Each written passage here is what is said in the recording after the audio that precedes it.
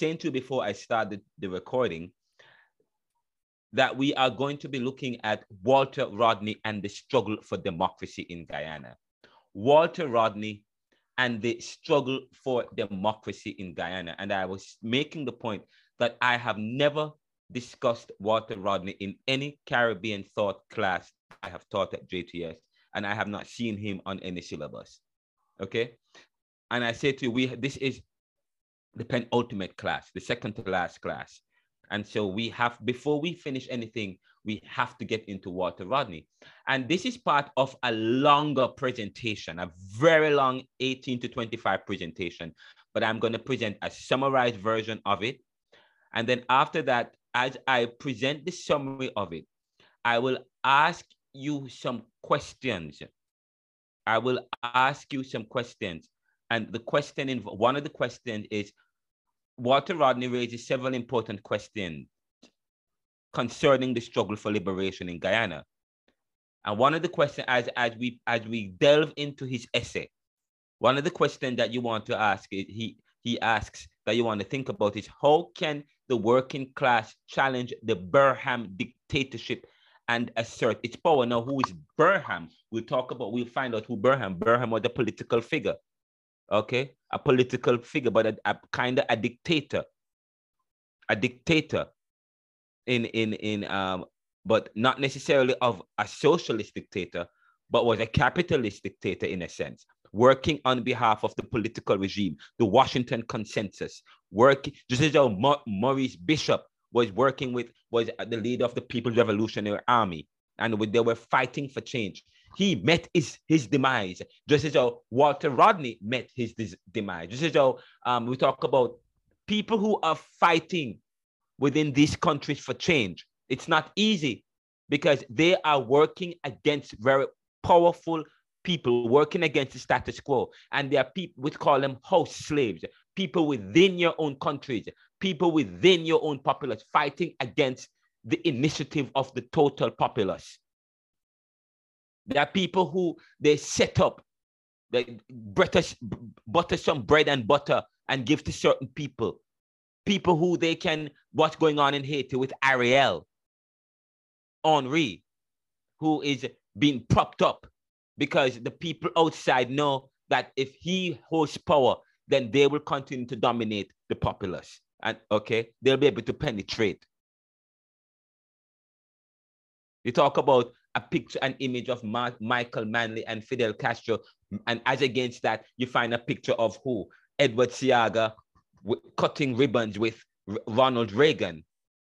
We show, if you watch some of the videos, we show a pictures of that.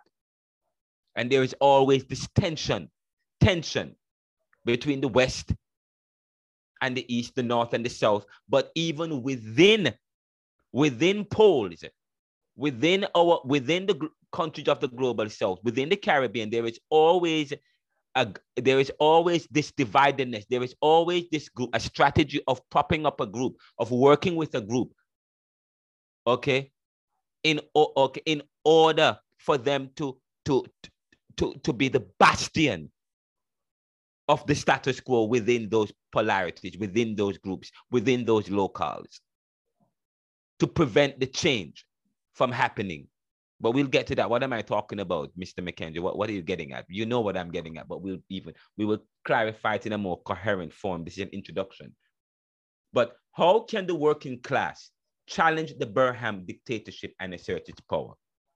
The second question that you will have to ask yourself is, what is the significance of civil disobedience and non-cooperation in the struggle for liberation? And we talked about civil disobedience and cooperation earlier. Civil disobedience. How do you reconcile our Christian heritage, our Judeo-Christian culture, or our drive to our Christian inherit and legacies, and this drive, this obedience, to be obedient men and women and girls and boys. And that is why many Rastafarians and many liberation liberation activists and nationalists did not embrace Christianity and the Judeo-Christian faith, and so because they're saying that we adopt a kind of Christianity and faith that make us from a Eurocentric faith that made us simpletons, that made us complicit in the injustice of colonization, the injustice that was meted out to us. Because how do you reconcile this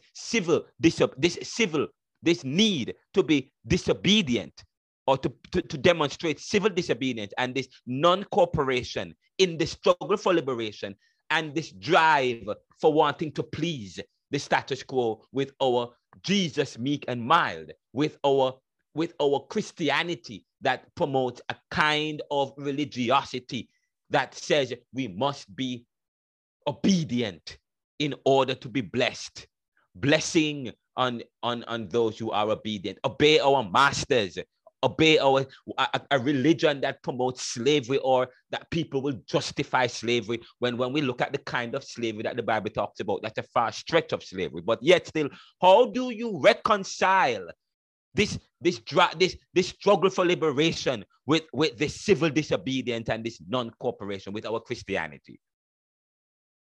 And then we talk about, in a Caribbean theology or Caribbean thought class, we talk about this, the Rasta. We're going to talk about this later on in class today, the Rastas. And one of the reasons why Rastafarianism was not just a religion, but it was also a political system. Bob Marley says, I don't promote, I am not Rast, I am not capitalist or Marxist, I am Rasta. In other words, the way out for him is one that is religious, but that religious method of, or religious way out, was also political. A religion that promotes political freedom. But anyways, the next is, how can national unity be achieved in Guyana, given its diverse racial and class diversions? How can national unity be achieved in Guyana or Jamaica or Haiti, given its diverse racial and class divisions? This is important. In Trinidad, we talk about, that was important, the dividedness. We talk about divisions. Nationalism promoted a kind of independence of the nation, devoid of a Caribbean solidarity that was needed, okay, as new nations, in order to counteract what was coming in the 1970s, in order to counteract the United Nations and the strategy they have to turn and to translate, to transform these countries, these former colonies who are now moving towards independence, as dependent capitalist nations, okay, to counteract structural adjustment and debt. The way in which the new nation was formulated, it was formulated with a kind of religion that eschewed civil disobedience and non-cooperation, a kind of culture and religion, yes, or thought that eschews national unity in a sense, because based on class division, based on race, based on color, based on our English taste. The more English you are, the more you're able to speak the Queen's language, and the more educated you are, that also determines the race, and your race also helps to mitigate any resistance to needed change. So when we talk about who is responsible for the Caribbean, yes, there was a strategy. But I said to you, when you watch Life and Death, the issue of weak need and lacking in vision. Weak need and lacking in vision and strategy.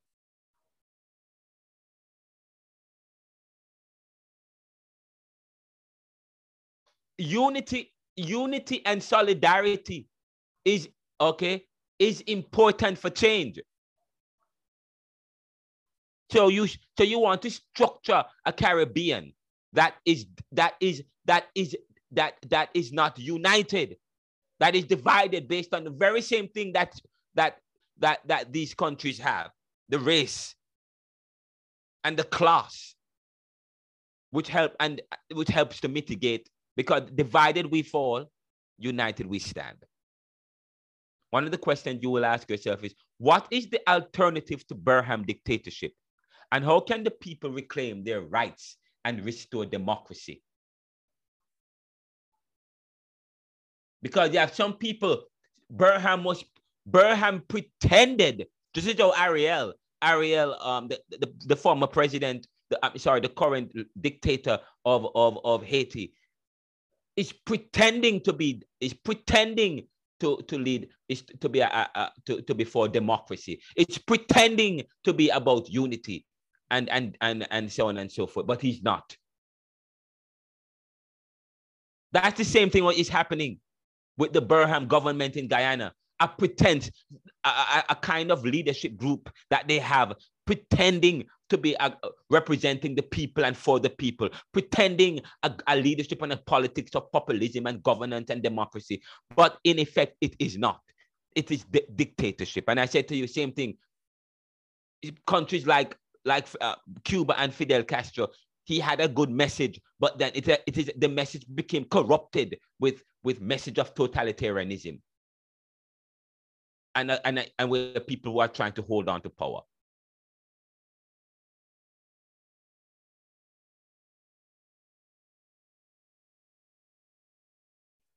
How can resistance be sustained against the violence and intimidation of the dictatorship?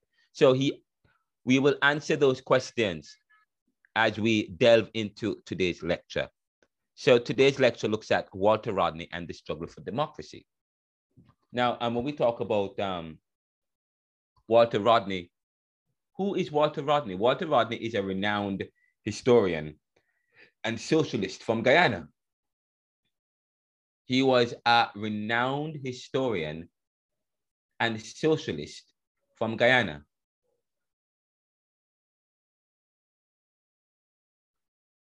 He was not only known for his academic work, but also as a political leader. As a political leader, he was an active member of the Working People's Alliance.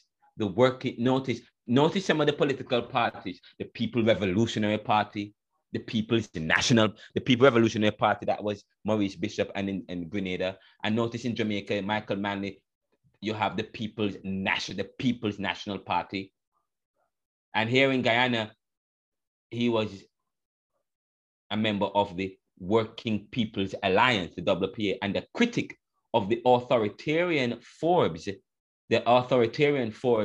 Burham dictatorship.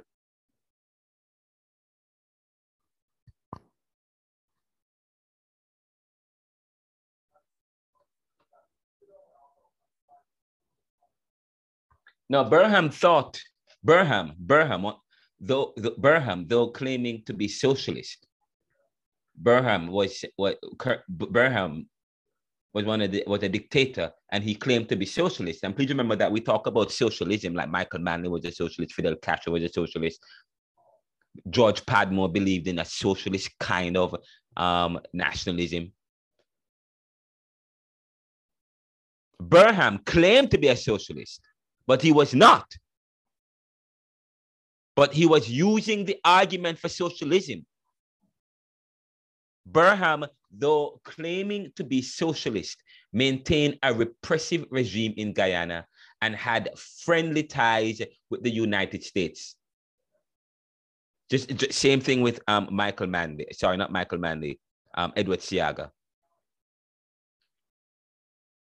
Maintained a repressive regime in Guyana. So what he maintained a repressive regime in Guyana and had friendly ties with the United States. But look at what is going on in Haiti today. The same thing is happening. A core group of people, you install a leadership power, the former powers or the post-industrial countries, you install your own leader, you install your own person, yes? And then that very same person who resembles the people, who looks like you, who looks Caribbean, and who takes on a form of Christianity or a form of political system that is for the people, but yet still maintaining a repressive regime. That is not new. That is not new. It also happened in Guyana. And it almost happened in Grenada and in Jamaica. If you look at, okay, what was happening in the 90s. Burham held through rigged elections and suppression of opposition parties and trade unions.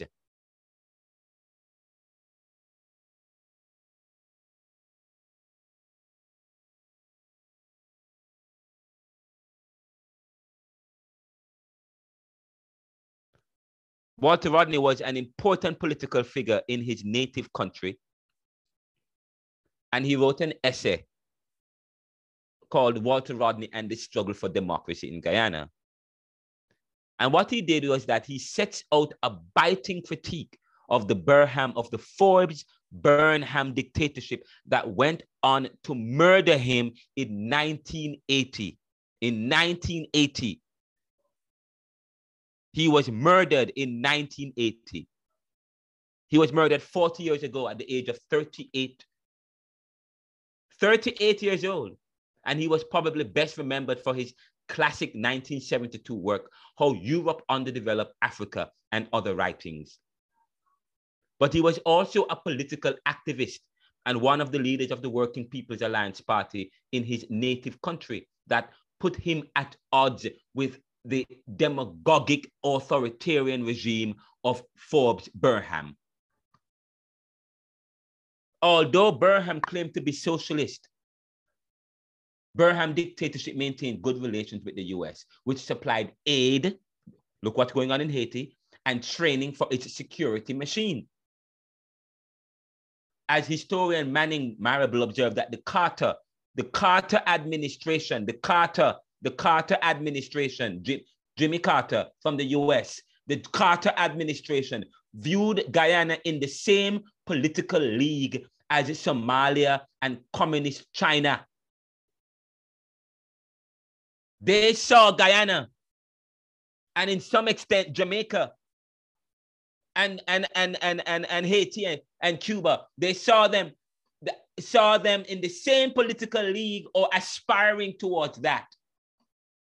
Somalia and communist China as nominal socialist regime which outlawed democratic rights at home and was willing to become a junior partner with US imperialism. So Burnham held power through repression and rigged elections, clamping down on parties and trade unions that opposed his rule, while allowing bizarre cult leaders like the Reverend Jim Jones to set up shop on Guyanese soil. Burnham, yes, allowed the Reverend Jim Jones, if you know about the sect, the religious sect. When asked about his personal safety, Walter Rodney insisted that he could not afford to go into exile. There's only one way to bring about basic changes in Guyana or any third world country, and that's by working with the people in the country. I have to run the same risks as everyone else.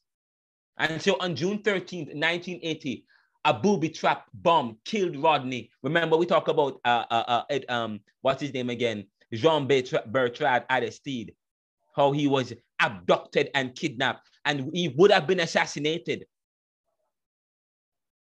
When you fight against the status quo, this is the backlash you get. And I'm telling you, this is what you get.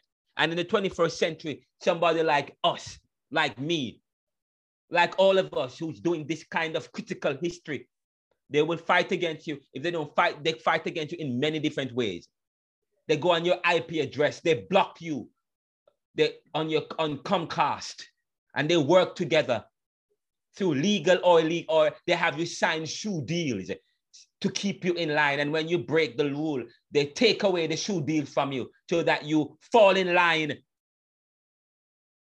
They have different ways of controlling you. with yes, different ways. But on June 13th, I was born on June 14th, 1979. But this was on June 13th, 1980. A couple months, a year before I was born. Oh, sorry, 1 year after I was born. One day before my 1 year birthday, he was killed. A booby trap bomb killed Rodney, the leading figure of Caribbean socialism. Jamaica's Michael Manley, Grenada's Maurice Bishop, and Cuba's Fidel Castro all denounced his murder. For Manley, it was a wanton and brutal action and an assault against humanity. In the essay composed shortly before his death, he wrote this essay just before his death. Rodney analyzed the nature of the Burham dictatorship, denouncing its corruption and incompetence, and setting out a political strategy for its overthrow. As Trevor A. Campbell noted, the style of presentation bears the stamp of lucidity and unambiguity, which was characteristic of all of Rodney's writings or written and spoken words, whether writing for an academic journal or delivering a speech at a mass political meeting. Forbes Burham died in 1985, 5 years or so after he killed Walter Rodney. An official report published in 2014 concluded that Burham knew of the plan and was part of the conspiracy to assassinate Dr. Walter Rodney. Men in the past have boasted of being dictators. This is how Walter Rodney started his essay. Men in the past have boasted of being dictators. Some have even pretended to be benevolent autocrats, ruling in the interests of those over whom they exercise absolute power and control. Recently, Somoza of Nicaragua went down fighting as an unrepentant dictator. We talk about Frantz Fanon. The CIA met him at the airport when he come to Washington, D.C. They were suspicious of him because he was part of the revolutionary movement, the fighting in the Algerian War for Liberation of Libya, and he was part of all of that. Recently, Somoza of Nicaragua went down fighting as an unrepentant dictator. But nowadays, hardly any rules admit that they are dictators. The demand for freedom has become universal, and repression feels the need for camouflaging itself. Thus, the Pinochet regime in Chile rigged a referendum to tell the world that the Chilean people voted for a dictatorship. Idi Amin claimed to have had the support of the Ugandan masses whom he was butchering. The world has come to shun racist regimes, military dictatorships, and all dictatorial governments. This climate of international opinion offers the first explanation as to why the Forbes Burham dictatorship refers to remain disguised. The issue of disguise. The Burham dictatorship presents itself as its own opposite. That is to say, it presents itself as a democracy. The Ariel Henry government in Haiti. The Ariel Henry the Ariel dictatorship resembles that of the Burham dictatorship in Guyana, presenting themselves as their own opposite. What am I saying? Ariel Henry, just like the just like Burham government in Guyana, presents itself as a democracy. This pattern has been determined by the manner in which Burham achieved political power. Some dictators seize power by violence and frequently happen in Latin America. Some inherit from a previous strong man, as the case of Babby Doc Duvalier, who succeeded Papa Doc Duvalier of Haiti. Occasionally, a dictator can arrive on the scene as part of an electoral process, like Ariel Henry. A dictator can arrive on the scene as part of an electoral process before taking the step of brazenly undermining the self-same electoral system, like what is going on in Haiti today, undermining the electoral system and being propped up and supported by an international regime that allows for penetration or easy penetration. This was the case with Adolf Hitler, who subverted German bourgeois democracy in the 1930s. Burham has taken a similar road to power, subverting the democratic system of which he was part in 1953. Subverting the democratic system of which he was a part in 1953. This is important. We cannot say that Guyana today has reached the same stage as Germany under Hitler's rule, because that would be too loose a sense of proportion. Burham as a dictator is petty because ours is a nation of less than 1 million people. Less than 1 million people live in Guyana at the time. Hitler had a mad wish to rule the world. For this reason, he is generally described as a megalomaniac. A megalomaniac. Hitler's megalomania was backed by the powerful German economy and the might of the German army.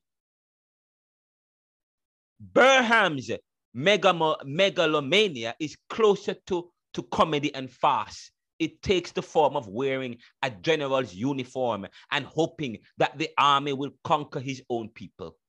In the long run, however, every dictator is like any other dictator. Every dictator is like any other dictator. Burham from Guyana certainly has the capacity to make life miserable for the entire population of our small nation. The same thing can be said of Ariel Henry of Haiti. He certainly has the capacity to make life miserable for the entire population of Haiti.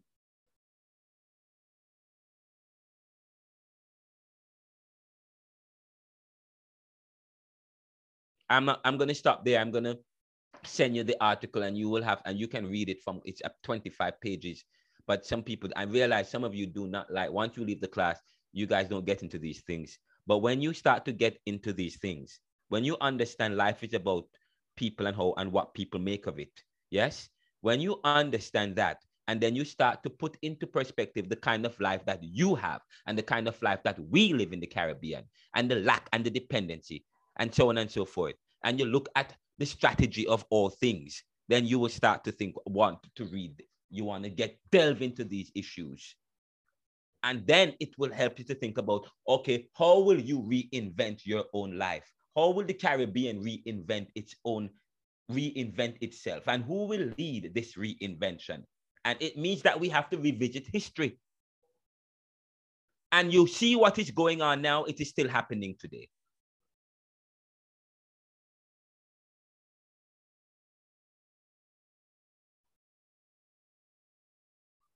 So Burham, claiming to be socialist, was maintaining a repressive regime in Guyana and had friendly ties with the United States, Jimmy Carter, who rubber-stamped his president. Because you know why?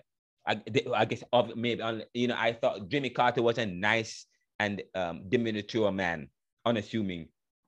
Bill Clinton was a nice man. Ronald Reagan was a nice man. But when you start to put it in the context of calling the socio-political economy of Caribbean and the global competitiveness and how Caribbean has suffered over the years, how Black people and people of color suffer over there, how people of a particular pedigree in your classes suffer over the years, and the policies that these people, then you start to think twice about people like Bill Clinton who orchestrated NAFTA. Yes. People like Jimmy Carter, who supported Burham, who killed Walter Rodney, and so on and so forth. You start to put it into perspective. He held power, Burham, through rigged elections and suppression of opposition parties and trade unions. If you look at Haiti now, where is the opposition? Fine, let us have a political system. We have a political system with different parties. Where are they? Many of them are locked up. Many of them are in jail,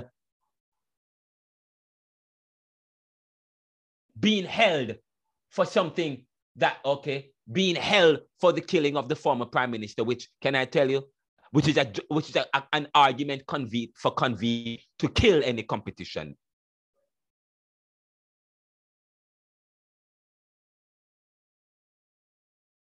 He held power through rigged elections and a suppression of opposition parties and trade unions. Rodney, aware of the tricks, chose to work with Guyana, chose to work within Guyana. He could have worked outside of Guyana. He chose to work within Guyana to bring about change. He was assassinated by his own people, working with the international regime. That is why they can, because there are some people on the ground who are benefiting. We talk about maybe, and I said in neoliberalism, my book, Neoliberalism, Globalization, Income Inequality, maybe they made deals. The nouveau rich, they made deals with others. The people in the house slave mentality, murdered, whipped, and killed. He was assassinated, drawing international condemnation from figures like Michael Manley, Maurice Bishop, Fidel Castro. In his essay written before his death, Rodney analyzed the nature of the Burham dictatorship, exposing its corruption, incompetence, and tactics for consolidating power.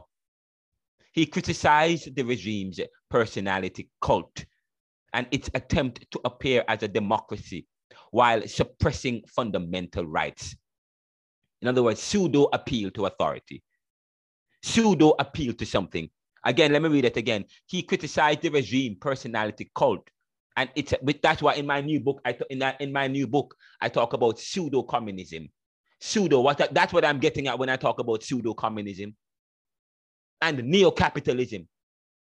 A false notion. Communism is not about dictatorial totalitarianism. Communism is not about siding with the Washington consensus and holding down power for yourself and mistreating your people. That has nothing to do with communism. That's pseudo-communism. Neo-capitalism is not about nepotism. Capitalism is about fair competition. And none of these countries that promoted capitalism was about capitalism. They were about pharisicalism, nepotism, and bureaucracy. Presenting, we talk about that is what my second book is about. In neoliberal globalization, we consider neo-capitalism and the death of nation.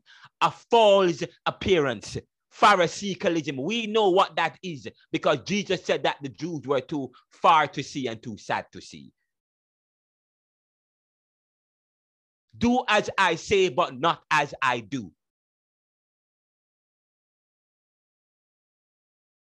He criticized the regime's personality cult and its attempt to appear as a democracy while suppressing fundamental rights. That is still happening today. That is still happening today. And I say to you, Caribbean people,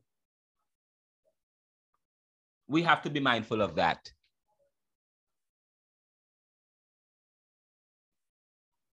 Rodney highlighted how the dictatorship established its control,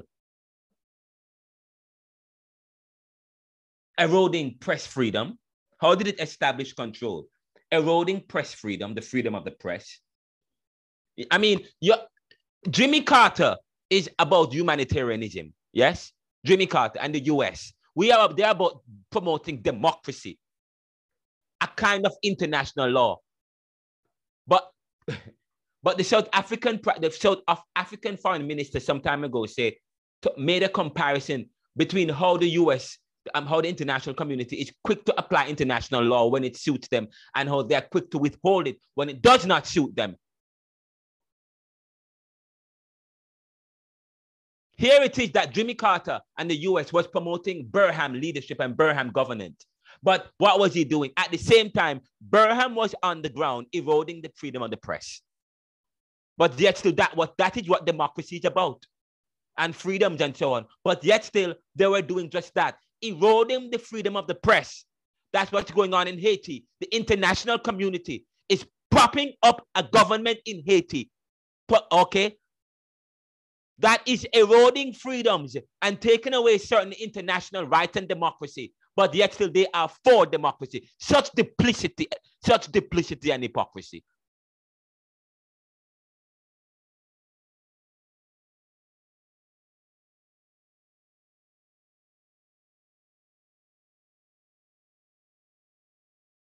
Manipulate and they so Rodney highlights how the dictatorship slowly established its control. One, eroding press freedom. Two, manipulating the army and police and using cunning tactics to solidify its power. Again, manipulating the army and police. And three, using cunning tactics to solidify power. He called on the people to reject the false image. Who is calling on? Walter Rodney called on the people to reject the false image of Burham as a great leader and to stand against the dictatorship. The struggle for democracy in Guyana has a long history, rooted in the fight for freedom by various classes, including slaves and indentured laborers. And Rodney emphasized the need for action and unity among the people to expose and challenge the illegitimate government. Through public gatherings and press restrictions, the dictatorship's true nature became evident. The people must continue to resist and demand genuine democracy in their country. The people must continue to resist and demand genuine democracy in their country. The people in Haiti must continue to do that. The people in the global south must continue to do that. And the other day, recently, we saw how the Caribbean community stood up to post-colonial, post-industrial countries. That is what it requires. Working, okay, let's look at the next. Then he talks about working class power and unity. This is all talking about, okay, fine. How can the people continue to resist and demand genuine? This is talking about working class power and unity, the path to overthrowing the dictatorship.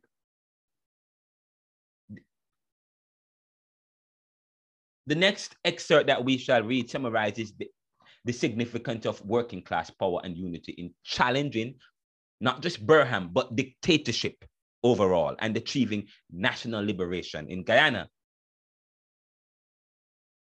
The history of successful strikes and collective labor actions has demonstrated the potential of organized workers to undermine the regime's control and stand up for their rights. The need to overcome fear and embrace the notion of strikes being political is emphasized. The need to overcome fear.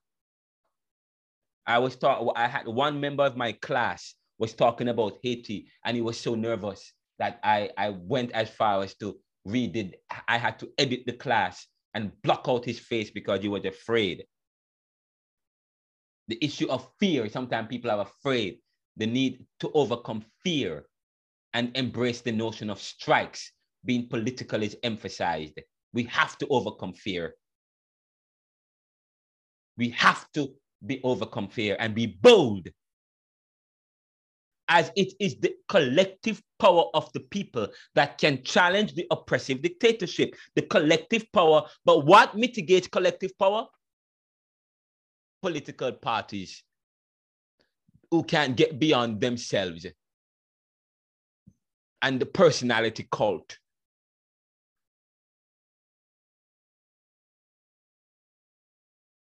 That is why I said to the Prime Minister, we need to, the kind of politics that we need is not the kind of politics that we had inherited that is set against us, stacked against us, a political party, tribal politics of PNP and JLP. And okay, no, PNP can't do nothing good and JLP can't be anything good. That's not the politics. That's the kind of politics that we inherited that served us well to keep us down. The other day, a group of politicians removed a JLP councillor, a PNP councillor, but it took the effort of both the PNP and the JLP. When you are a new nation coming out of colonization, okay, you're at the early stages of development. We don't need a kind of political system that divides us and holds us back. That is the exact political system that we adopted.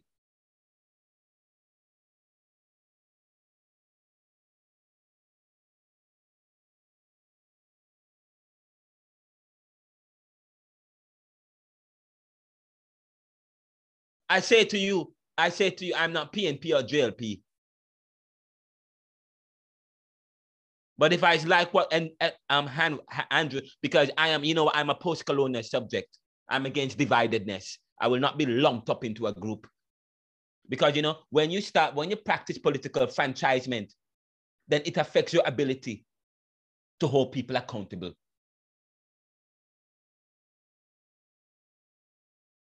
How can you hold people accountable when you are driven by political franchisement and tribalism?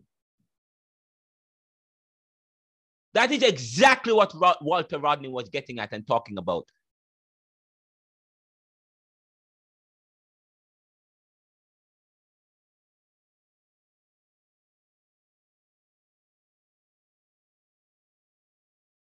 The history of successful strikes and collective labor actions.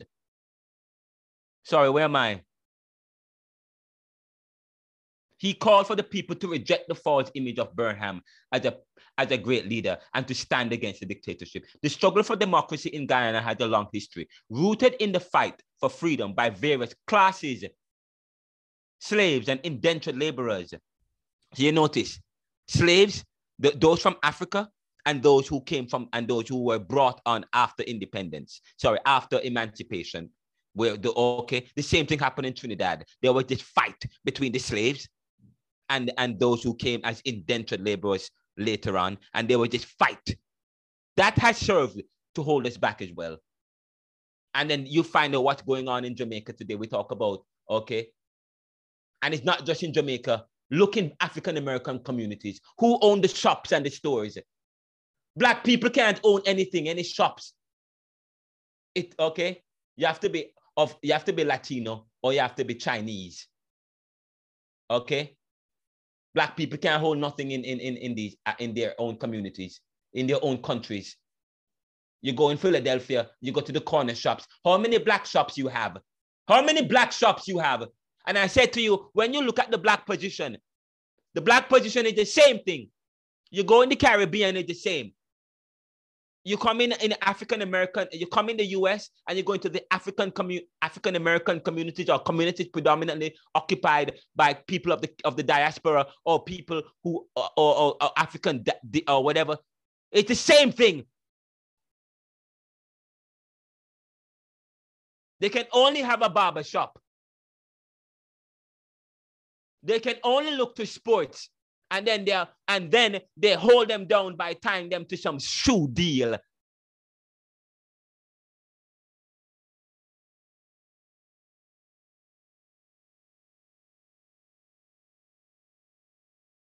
Rodney emphasized the need for action and unity among the people to expose and challenge the illegitimate government.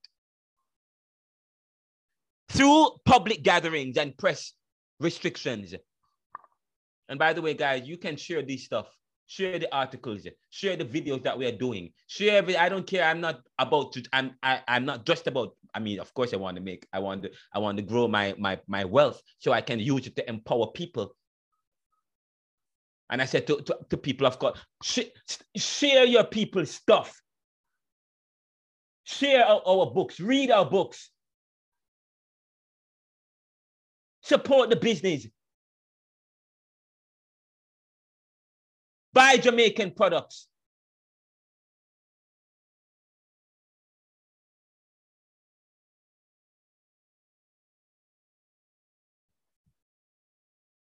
Rodney emphasized, I'm going to actually, there are several articles I have to publish. I'll turn this into an article and I'll send it as well. You guys, I mean, you know, this is important. This is a passionate class. This is very important. This particular subject matter and issue is important to me. It is important to me. This is my resistance. I read to you last week that the colonial subject must be constantly aware of his image. Frantz Fanon talks about that. Constantly aware of his image. Rodney emphasized the need for action and unity among the people to expose and challenge the illegitimate government. The same thing that is needed in Haiti. But guess what? They are so divided in terms of political. What they need is for everybody to come together in Haiti. But you know what? They are fighting over scarce benefits and spoils. Mutty Perkins used to talk about that. Scarce benefits and spoils. Through political gathering, through public gatherings and press restrictions, the dictatorship, Burham dictatorship's true nature became evident. The people must continue to resist and demand genuine democracy in their country. Working class power and unity, the path to overthrowing the dictatorship. What is working class unity? Okay, we actually started that. I said that the history of successful strikes and collective labor unions has demonstrated the potential of organized workers to undermine the regime's control and stand up for their rights. Again, in order for the working class, in order for the working class to overthrow dictatorship and to rescue themselves from dependency and lack, the significance of the working class and their power and the unity becomes very important. The history of successful strikes and collective labor actions has demonstrated the potential of organized workers to undermine the regime's control and stand up for their rights. The need to overcome fear and embrace the notion of strikes being political is emphasized, as it is the collective power of the people that can change the oppressive dictatorship. The collective power of the people, the collective power of the people. It is the collective power of the people that can change and challenge the oppressive dictatorship. The recent bauxite strike stands as a testament to the strength of the Guyanese working class, attracting support from various sectors and inspiring workers or other workers to pursue their just demands. By the way, let me just check. Am I recording, guys? Am I recording? Yes, sir. Good. However, moving from the recent bauxite strike, as outlaid by this Mr. Dr. Walter Rodney, however, the dictatorship responds with victimization and attempt to eliminate the strike, to strike and work. The dismissal of strikers becomes the rallying point for workers to stand together in the unified labor unions and labor actions, exposing the regime's vulnerabilities and challenging its authority. Part of the plan was to deunionize these countries. Like part of globalization was to deunionize, liberalize, but to liberalize, you have to do some stuff. You have to deunionize. Get rid of unions in some of these countries. In Jamaica, Barbados, Trinidad, all these, get rid of unions. And there was always this policy to deunionize, to get rid of unions, which is absolutely ridiculous. Unions is absolutely vital to the populace. It's not just voting in an election, because some elections are rigged based on money, how much people have the most money. Elected government must not think that the only way that the people and the populace make a decision about their governance is through elections, which happen once every 5 or so years. Also through collective power and through union, through organizing. If the government of the day think that if they are acting outside of what the people are expecting them to organize, it should not take us 4 more years of their lunacy and their dictatorship for us to wait for change. We must properly wait for them to mistreat and to disregard people through systems that is geared to do just that, to continue to keep them in power. No, that is why we have unions and strikes, which throughout history, people have tried to we talk about union dormancy, trying to make unions dormant, which is one method that people have, strategy that the people have to mitigate against totalitarianism and dictatorship. The dismissal of strikers become the rallying point for workers to stand together in unified labor unions, exposing the regime's vulnerabilities and challenging its authority. The strategy of civil disobedience. And by the way, I can share this document with you. When we take a break, I will share it. The strategy of civil disobedience and non-cooperation is also discussed as a means of resisting oppression, drawing inspiration from historical figures like Mahatma Gandhi and the civil rights movement in the USA. The text emphasizes the importance of collective action and the readiness to disobey unjust laws or an unjust state in pursuit of justice and liberation. This is powerful. Somebody just left the class. I don't want nobody to leave this class today. This is a powerful class. And I'm passionate about this class.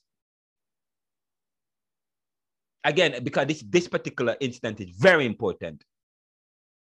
The strategy of civil disobedience and non-cooperation. If anybody is going to leave the class, I need to know that you will be leaving the class.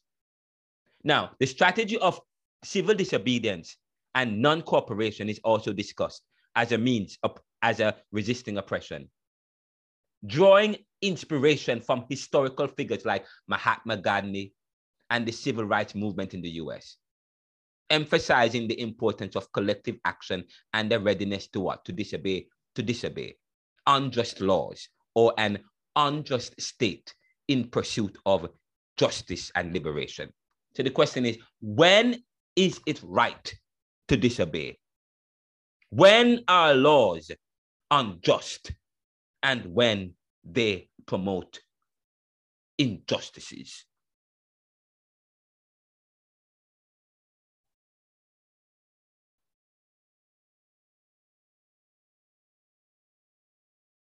Let that sink in.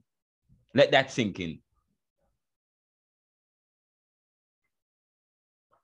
Again, Walter Rodney speaks to his essay, talks about the importance of what? Collective action and the readiness to disobey unjust laws. But you know what? What prevents that readiness? What mitigates that readiness to disobey unjust law? You know, Edward said, what did I say about P.J. Patterson? He said the law is not a shackle, but only for some. It's not a shackle for some, but not for others. Not for the populace, not for those who in Guyana and Jamaica and so on and so forth. Not for the people of the global south. Not for the black and brown people, the people of color. Not for those people. Only some can disobey the law. Only some can get away with finding loopholes in the tax laws. Only some don't have to pay taxes and so on. Only some, in order that they maintain their privilege and their dominance and have competitive advantages. And I say to you, and that is why this class is important. important. The readiness to disobey. We have to be ready to disobey some laws. One time, one of the Blairs said they don't pay taxes. He deliberately don't pay taxes because he believes the taxes are unjust and illegal and unlawful. Now, that is a debate for something else. Because I believe that it's important for us as a country to pay tax, to come together collectively to determine, but then it cannot be unjust. We have to make that. We have to see. That's why I said to you, you can't leave everything up to your government. Don't follow what Plato talked about the republic. They talked about in Plato's Republic. He talked about a society that is ordered in a certain way, with the guardians and the philosopher kings and so on and so forth. And you have the philosopher kings at the top, and at the bottom you have the simpletons who don't know anything. Okay, who allow the people at the top to protect the society through wars or military machinery, or through people who develop policies. And what those at the bottom do, they just do whatever they do because they don't have, they are not driven by certain intellectualism or certain, absolutely ridiculous.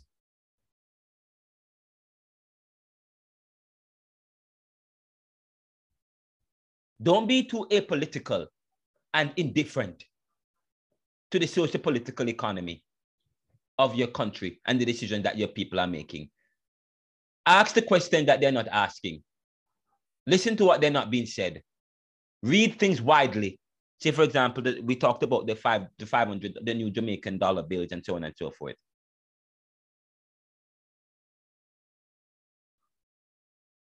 The development of racial unity is seen as a significant achievement in the face of the dictatorship's attempt to divide and conquer. The call for broad unity across existing class lines, including the involvement, again, the call for broad unity across existing class lines, upper class, middle class, or lower class, white, black, Indian, Jew, educated or not too educated. The call for broad unity across existing lines, including the involvement of the middle class, is crucial for a successful movement against the regime. The notion of a government of national unity, representing all sectors and social strata, is represented as a powerful alternative to the oppressive regime and the force for the future of Guyana. Ultimately, the message is clear. The power of the people united is the ultimate weapon against the Burham dictatorship. Through collective action, civil disobedience, and national unity, the working class can overcome fear, challenge oppression, and strive for a more just and democratic society in Guyana. In the essay, Walter Rodney raises several important questions concerning the struggle for liberation in Guyana. And we want to explore some of these questions and how he answers them. We will take a quick break and then we will come back. We'll be right back after this. We will take a break for 5 minutes and then we will ask the question, how can the working class challenge the Burham dictatorship and assert power? What is the significance of civil disobedience and non-cooperation in struggle for liberation? How can national unity be achieved in Guyana given its diverse racial and class division? What is the alternative to the Burham dictatorship, and how can the people reclaim their rights and restore democracy?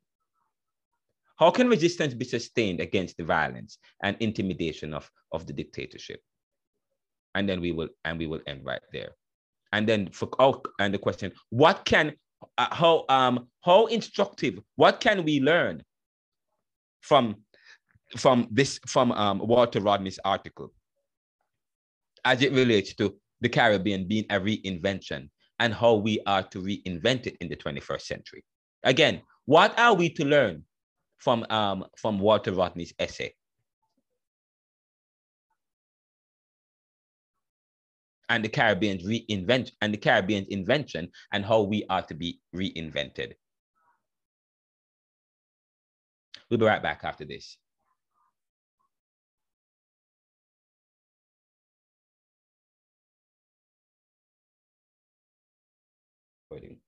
Welcome back. Now, ultimately, the message in Walter Rodney's essay is clear. The power of the people united is ultimate weapon against the Burham dictatorship. Through collective action, civil disobedience, and national unity, the working class can overcome fear, challenge oppression, and strive for a more just and democratic society in Guyana. Of course, Guyana is not Guyana. I mean, actually, I wrote an article recently about the discovery of oil in Guyana and what it means for the Caribbean.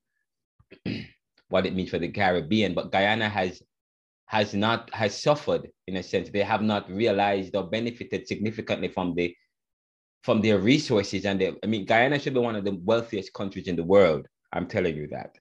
Guyana, in terms of where they are located, the richness in terms of the resources and tourism. But for some reason, the countries in the Caribbean, and when you start to look at Guyana's history, then you understand. Walter Rodney raised it. Same thing with Haiti and Trinidad and Venezuela. I mean, the Caribbean region is rich in resources, but its people we're among the poorest in the world. Walter Rodney raises several important questions concerning the struggle for liberation in Guyana. I want to explore some of these questions and how he answers them. The first one is, how can the working class challenge the Burham dictatorship and assert its power? That was one of the questions he asked. And if I were to ask you, what the first thing, without you reading the answer, what would be your answer? How does Walter Rodney say how the working class can challenge the Burham or dictatorship? How can we challenge dictatorship according to Rodney?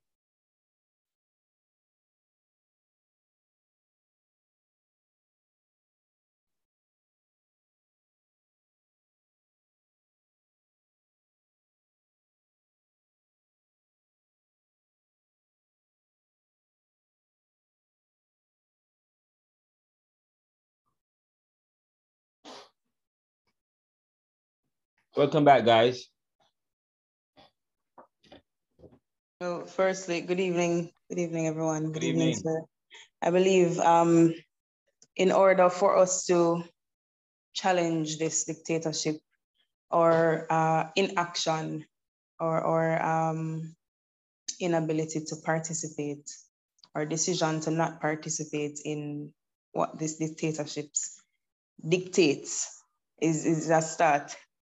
You know, there are a lot of things that Dr. Rodney has taught us.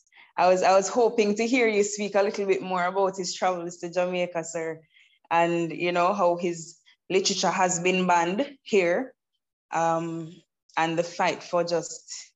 So you having this class is very, as you said, powerful because. Tell us about that. Tell us about a little bit about that, his travel and the literature being banned and so on. Tell me about that. Well, I don't know all the details. I've read how Europe underdeveloped Africa, Nice.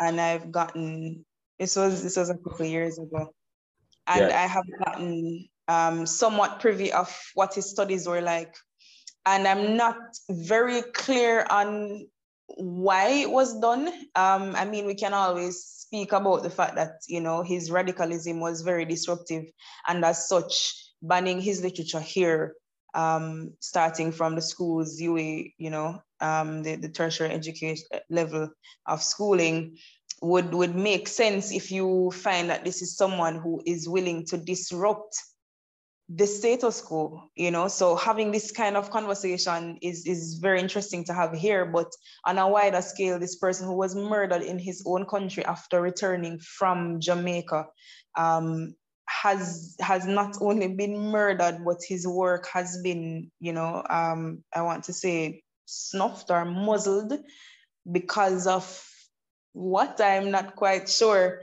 But I do know that he was here and he was teaching at UA. He's a professor.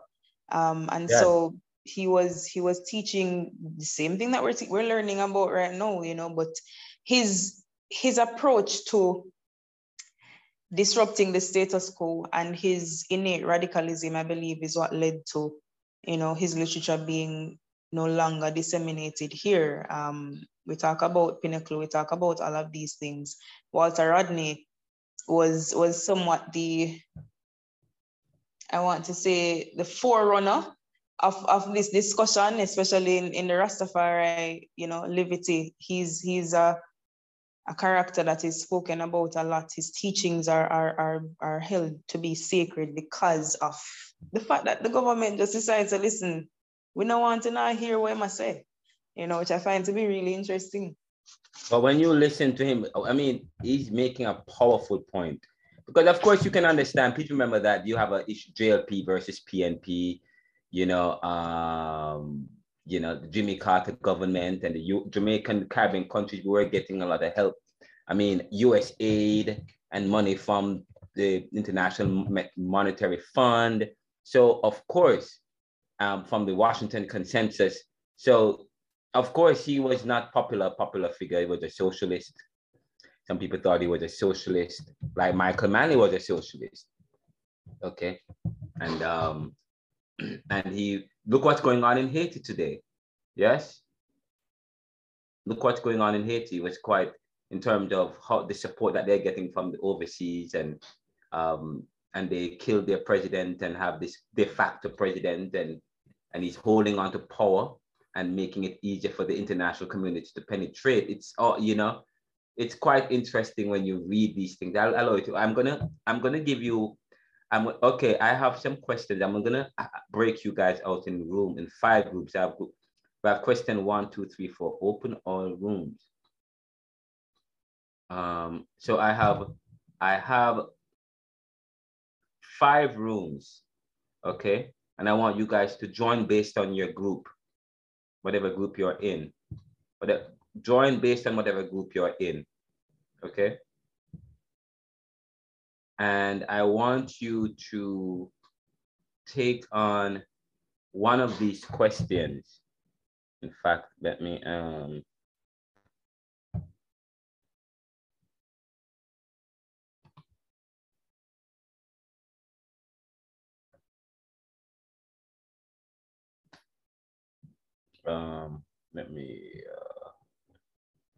let me exit this mode here.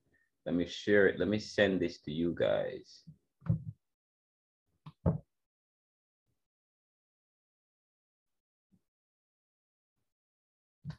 Control, copy.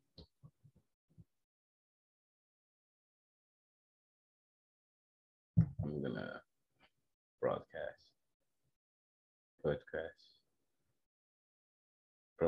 voice. I'm not understanding.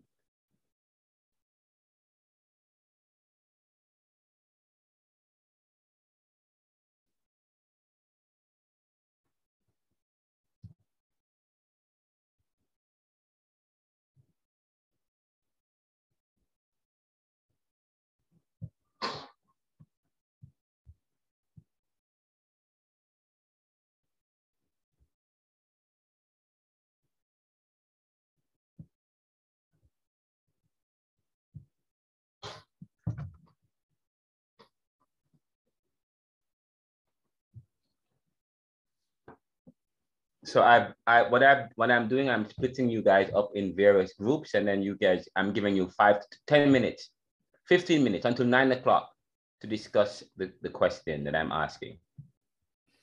What I will do is, but the Caribbean theology is very important to Caribbean thought. So what we will do is we will end this class by discussing the assignment that I have But introducing the issue of Caribbean theology, because we didn't really get into Caribbean theology, we referred to it, we talked about this in passing. So I'll end by delving into some important aspects of Caribbean theology that this course deals with, and looking at the project that we have working on in lieu of a final 25-page group work paper that you guys are supposed to be doing, but we will not do instead. Totally will forego. The life and death is an interaction paper that everybody is supposed to do. The life and death is I have said that the interaction paper for the life and death, you have three pieces. You have two interaction papers that is individual, the heritage and the one on Haiti. The third interaction paper was a group interaction paper, which is supposed to be an interaction or review of the film Life and Death. That's the third interaction paper, but the interaction paper is to be done as a group work because I want to see how you guys work in groups. And then the final piece of work was a essay, which is supposed to be a 25-page paper, which is usually done as an individual. But what I did to cut down the work, I said, you guys are going to do that in groups. Instead of doing an essay paper of 25 pages, you still do, or whatever, do a 25-page essay as a final group work, as a final group, but you're doing it in your group. But then some persons were saying that they were having they were saying that it's a lot of work and so on. So I said, what you could do is that the interaction paper that you are going to do for the film, you could work that into your group paper and it will cut out half the work. So say, for example, you're going to do an interaction paper looking at the film or some of the issues or questions or key points raised in the film Life and Death. Therefore, if that's the case, then you could use that as a chapter or a section in the group work. And if you submitted a 3 or 5 page group work paper, then you will only need to submit you will only need to give me 20 more pages to make it 25. Instead of doing a whole 25, you just, in a sense, you would have already started working on it from doing the review of the film. And then you will work it into a larger group paper. But what I did was I said, okay, we won't do that. You will still give me the interaction group work paper reviewing the film, because you still have to do a group work. I have to see a piece, I have to mark you, I have to see you guys individually, but I have to see you guys in your group. And then the essay, we will not do the essay. I'm giving you a break. All we would need to do is that together as a class, we'll work on a project together, which involves a questionnaire that we are leading. I will complete the questionnaire, give it to you guys, and you complete it yourselves as well, because I think the questionnaire is quite introspective. It's very reflective, and it is introspective because it is a method of coming. It is a method of understanding attitudes and how attitudes are changing in the Caribbean, from not just hearsay, but from a study that you guys can get involved in. First, you can understand how the paper also gives you, the questionnaire is for you to do as well, because it's very reflective, but we also want to see what other people in our society other people within the Jamaican society, how their attitudes are changing. So you're going to come give it to them, and that's it, and you give it back to me. So that is what we're going to be. You don't have to give me an essay paper anymore of 25 pages. As long as you have done the 3 to 5 page interaction paper, there is no other group work that is needed, okay, from you guys. The only thing left for you guys to do is the exam. And of course, in lieu of the final group work paper, I'm asking you guys as a class, we will do this study. We will complete the questionnaire and also give it to 5 people within your communities or wherever randomly. And then I will analyze it and share the findings with you guys. That's and that will be the class work. That is what I was saying earlier. So I hope you guys understand that clearly. But before let me just quickly wrap up this particular section by what it is that you guys came up with what is it that you guys came up with in terms of the questions? Let's look at that, and then we will go back to Caribbean theology. How can the working class challenge the Burham dictatorship and assert its power?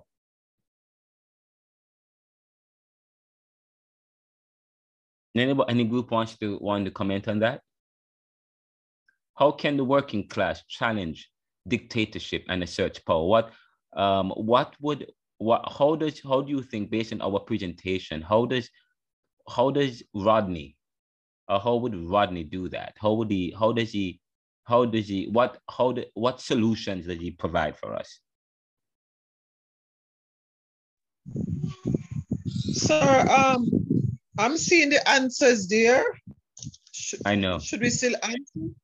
Yes. What is it that you guys was anybody writing notes? Yes, so we were saying in our group, sir, we said in our group that strikes, we would the working class people could go on strikes. Okay. And work stoppage, and we say not to do join with any voting, do not vote. Stand up for your rights, know your rights and stand up for it. Okay. And to cry out against dictatorship. So those were some of the things that we were discussing. It said that for the working class, our power is in our ability to stop working, because that's mainly the basic thing that we can do to stop working, like what happened with in the 1930s with Jamaica under Bustamante and Norman Manley. Yes, they led the sugar workers under strikes, and this caused unions to be formed and so on. So that's the voice of the people to stop working, because they depend on us to work. Mm-hmm. They want us to work. So, what is going on in terms of unions in Jamaica now? What is it? How influential and how organized and how active are unions in Jamaica, and what has been the policy of the Jamaican government in terms of ensuring to maintain that we have unions, or has there been a move to make unions dormant? No, sir. Unions are still strong, but not as strong, in my view. I must say, in my view, that they are not as strong as they used to be in the early days. But unions, they are still strong. They still have a voice. They still help the people to understand their workers, their rights as workers.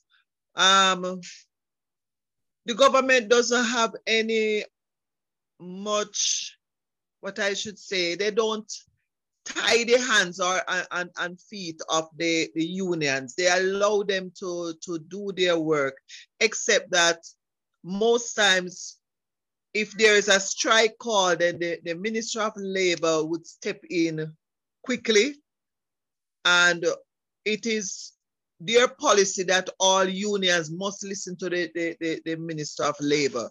So if the Minister of Labor says, call for a go back to work, then people go back to work. Nowadays, what I find is that unions more help like an individual.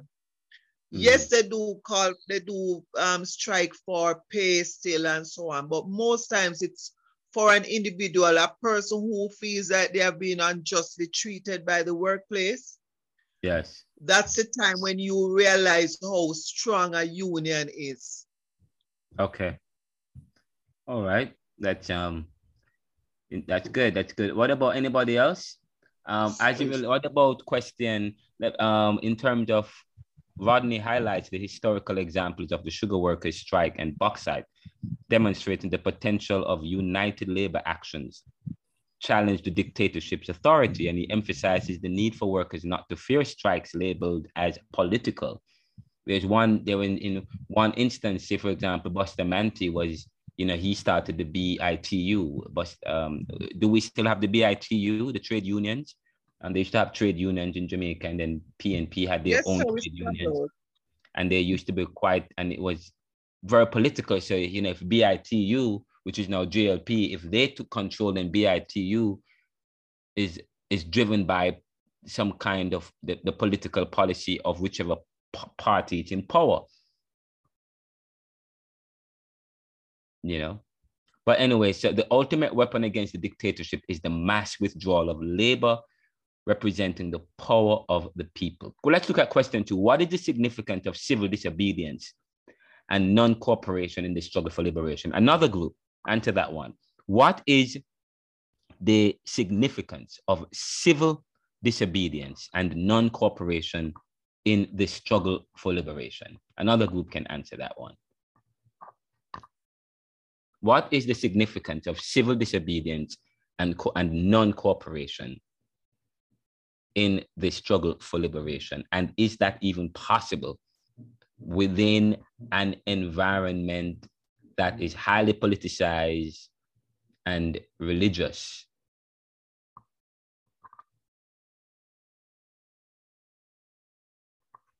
Any other group?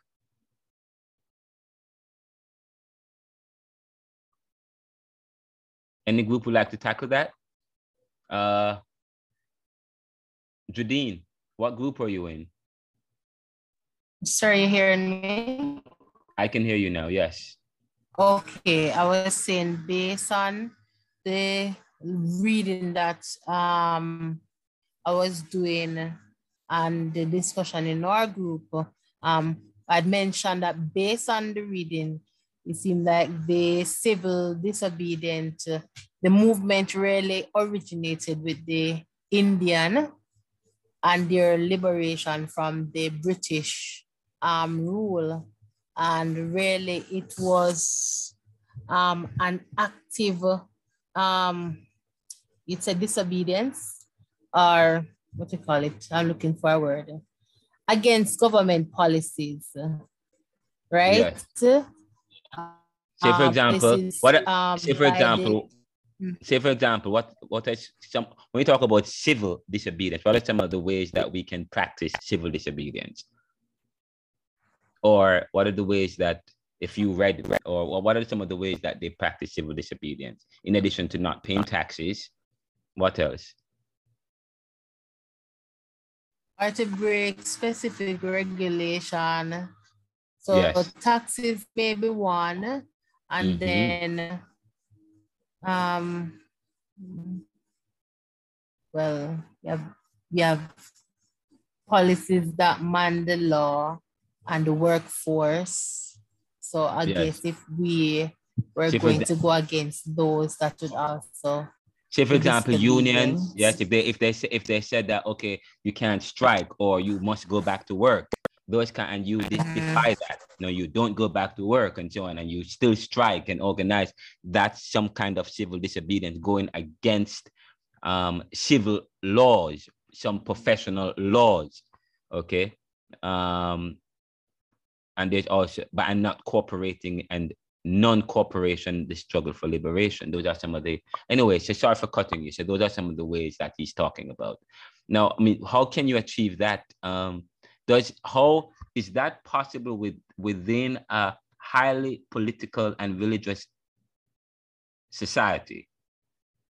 How is that possible?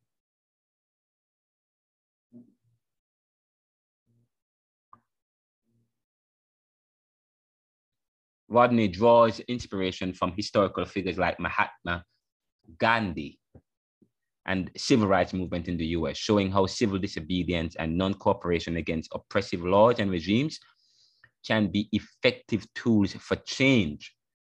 He advocated for citizens to resist cooperating in their own oppression and to be guided by the higher law of justice rather than unjust laws. Okay, so he talks about the fact, so he explored when I sent you the article for you to read, but he talks about the fact that we should advocate for citizens to resist cooperating in our own oppression, and instead be guided by a law that is above us. So if you study the civil rights movement in America or Mahatma Gandhi and how they were able to organize against the oppressors and that includes disobeying the status quo, disobeying official laws.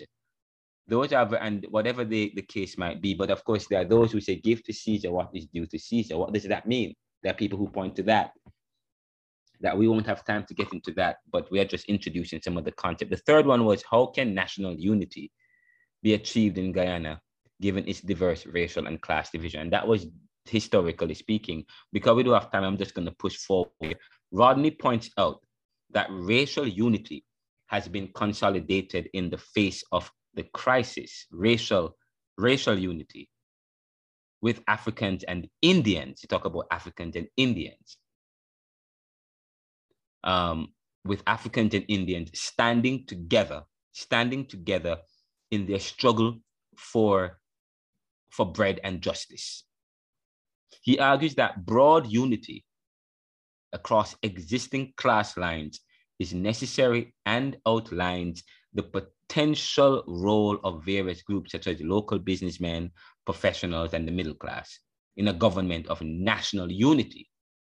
Such a government, he asserts, would represent a unified front against the dictatorship, with each group's interests adequately represented and respected. Of course, we still have various groupings, but we find a way to come together and, ensuring that each group's interest is represented. Finally, number 4, what is the alternative to the Burham dictatorship at the time? And how can the people reclaim their rights and restore democracy? Answer: if you read his article or his essay, Rodney proposes a government of national unity, a socialist government, a nationalist, a kind of government, or say, for example, I've been contending for a Caribbean federation. Rodney proposes a government of national unity as the alternative to the oppressive regime. He emphasizes that the working class must play a leading role in such a government, but all sectors and interest groups should be represented. All sectors and interest groups should be represented, not just a few, not just the Catholics, not just the Anglicans, not just those who have an overseas education, not only those who can speak English very well, not the colored, those who are the browning, and so on and so forth, but everyone. The government of national unity offers a clear alternative to the dictatorship, mobilizing the population and gaining support both locally and internationally. And finally, how can resistance be sustained against the violence and Sir, hold on. Sorry, I can see what number 4, the question 4, please, before you move to 5. I sent this, you guys will have this in your I've emailed this to you guys. You guys have this document, okay, just so you know. I just asked Chantal to send it to you, but question 4, what is the alternative to dictatorship? And I said that he proposed in the essay, based on what he wrote, he proposes a government of national unity. Okay, instead of not just a PNP or GLP, or a government or an independent. Say, for example, talking about independence, Jamaica, instead of having different states, he proposes like a federation, so to speak, but still with, but bearing in mind those unique interests that we have. So the 5th question was, how can resistance be sustained against the violence and intimidation of the dictatorship? Rodney acknowledges the violent responses to the regime of resistance, but asserts, we call it the violent responses, we call that backlash, a backlash from the status quo. Okay, whenever the resistance starts to rise, is a backlash. And the backlash can be done whether through de jure factors or de facto factors. Okay, de jure factors or de facto factors. Factors that are either systematic or factors that stem from actual policies. He draws on historical examples of undying courage and resistance from Guyana's history. He encourages the cultivation of a spirit of resistance using language, song, and other artistic expressions as weapons to confront the dictatorship's oppression. So when you see Rasta, Babylon, this whole issue of the Babylon, talk about Babylon, and you talk about the Rastas and the revivalist group and the songs and the religion. It was a religion of resistance with songs, with drummings and songs of resistance. So of course he incorporates this liberation ideology. Yes, he incorporates this kind of the music and the rhythm and the dance and the cultures and how and so on. Artistic expressions, he's as weapon. Frantz Fanon said the Negro is not, full stop, any more than the white man, in terms of how we speak, moving away from the center and going and speaking from the periphery. Okay, drummings and new music, reggae music, dancehall music, the kumina, and so on and so forth. In summary, Rodney's essay explores essential questions related to the working class power, national unity, and the path towards liberation in Guyana. But you can take that, he's talking about Guyana, but you can take it, but you can take what the experience of Guyana and the examples and his message, and you can implant it into almost any Caribbean island, any island that's suffering or dealing with decolonization and the irony of that. Notice I said the irony of that.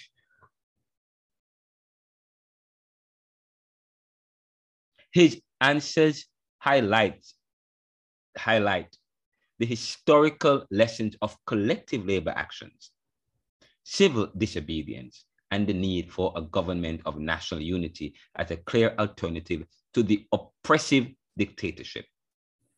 He calls for a united and determined effort to reclaim democracy and build a just and equitable society for all Guyanese, and by extension, the Caribbean and vulnerable groups in the world. And that's where we end on the issue of that's where we will end on the issue of Walter Rodney. And I will go quickly into looking at project plan. No, Caribbean, is it this one? Plan attitudes, blah, blah, blah, blah. Is it this one? This is this. And so we will end. So we are finished with that. We only have about 9 minutes. I'm going to try and wrap up as quickly as possible. I wanted to end with Caribbean theology, which is the final, and we'll probably take it up next week. But there's an essay, there's a research that you guys are doing, and I'm going to tell you a little bit about that. Last week, a week before last, I did a lecture at Jamaica Theology, July 11th, which you guys can watch. It's available on YouTube. It's called Caribbean Theology. Should theology transcend culture? Should theology transcend culture? Is God universal? Should theology transcend culture? Is God universal?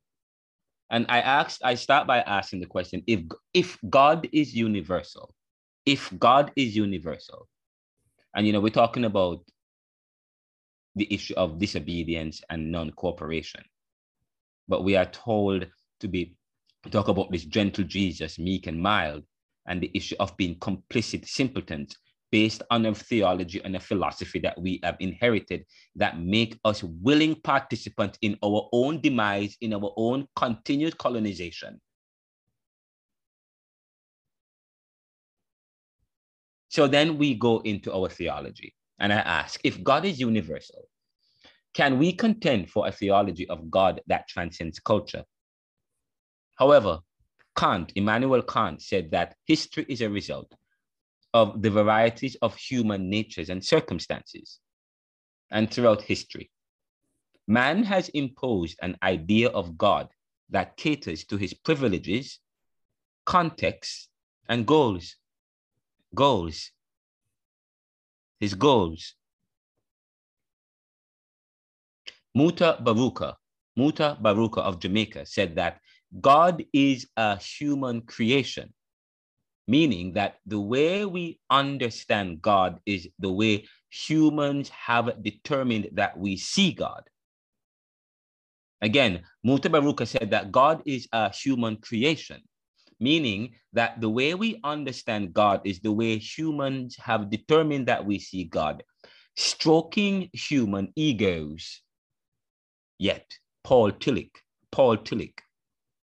declared that God is man's ultimate concern. That's his word, not mine. Paul Tillich said that God is what? Man's ultimate concern, and possesses that internal drive which predisposes him to act.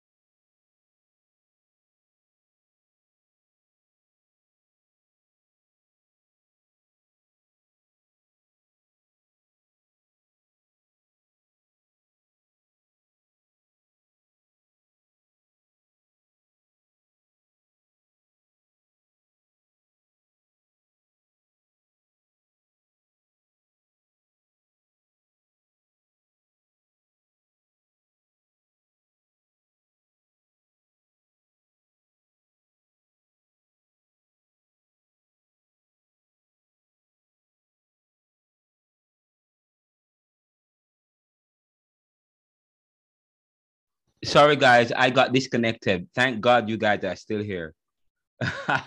Sorry about that. My phone, my laptop died. I had disconnected my laptop accidentally from the power. But let us continue from let us continue. Let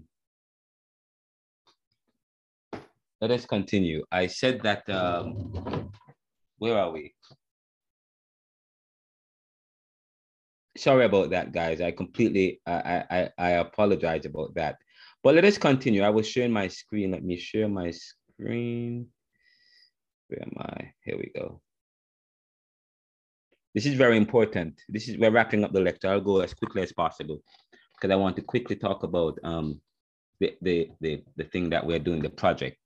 I said Paul Tillich declared that God is man's ultimate concern and possesses that internal drive, that man, which predisposes him to a reality of God that is deep, which has always escaped him, so that we live our lives pursuing the existence of God through worship, faith, or some transcendental experience. Now, just as human drives lead him or her to contend with the truth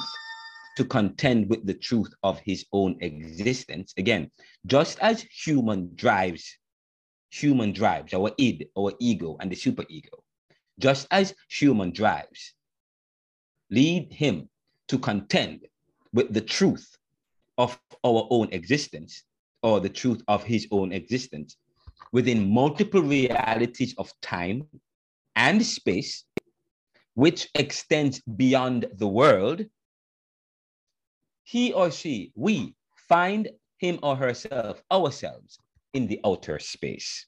In the outer space. Let me say that again.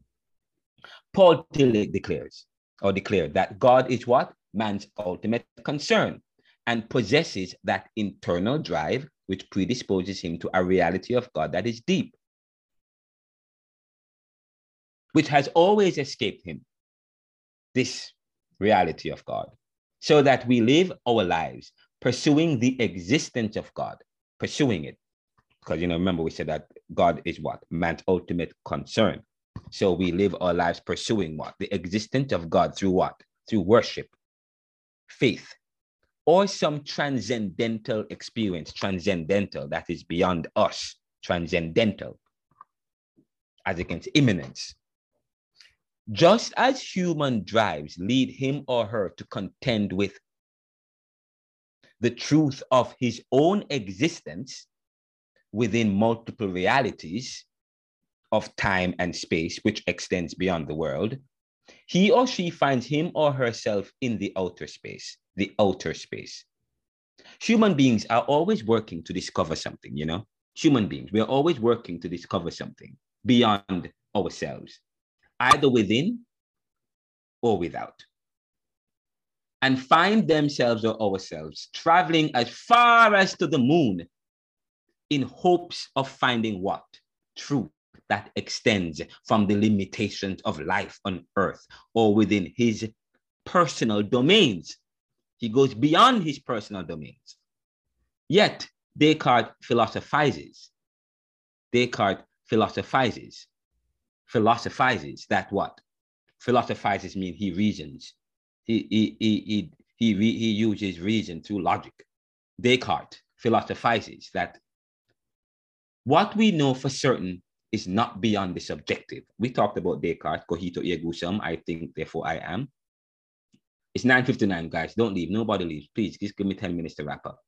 Nevertheless, man has imposed a reality of God that is universal and objective in the hopes of advancing a life that places him or her above the rest. We say that life is about people and how they relate.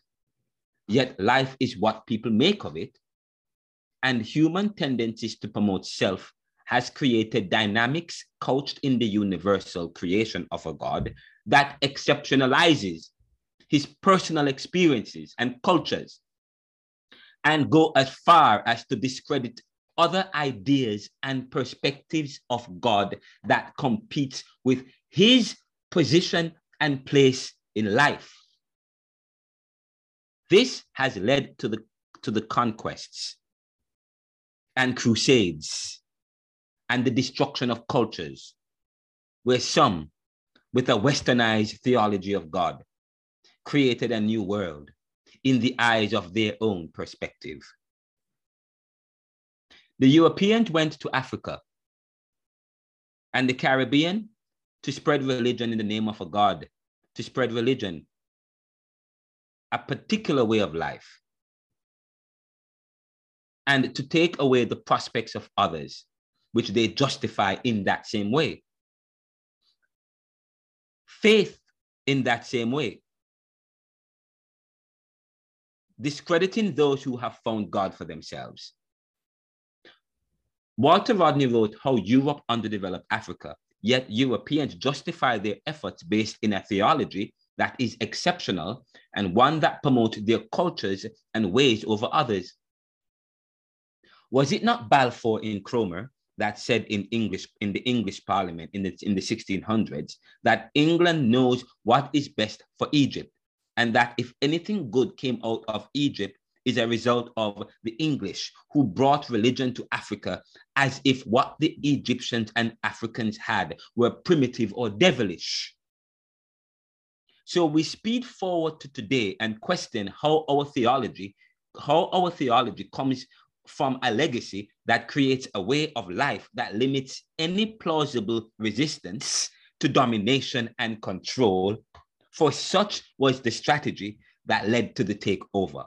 That was deep.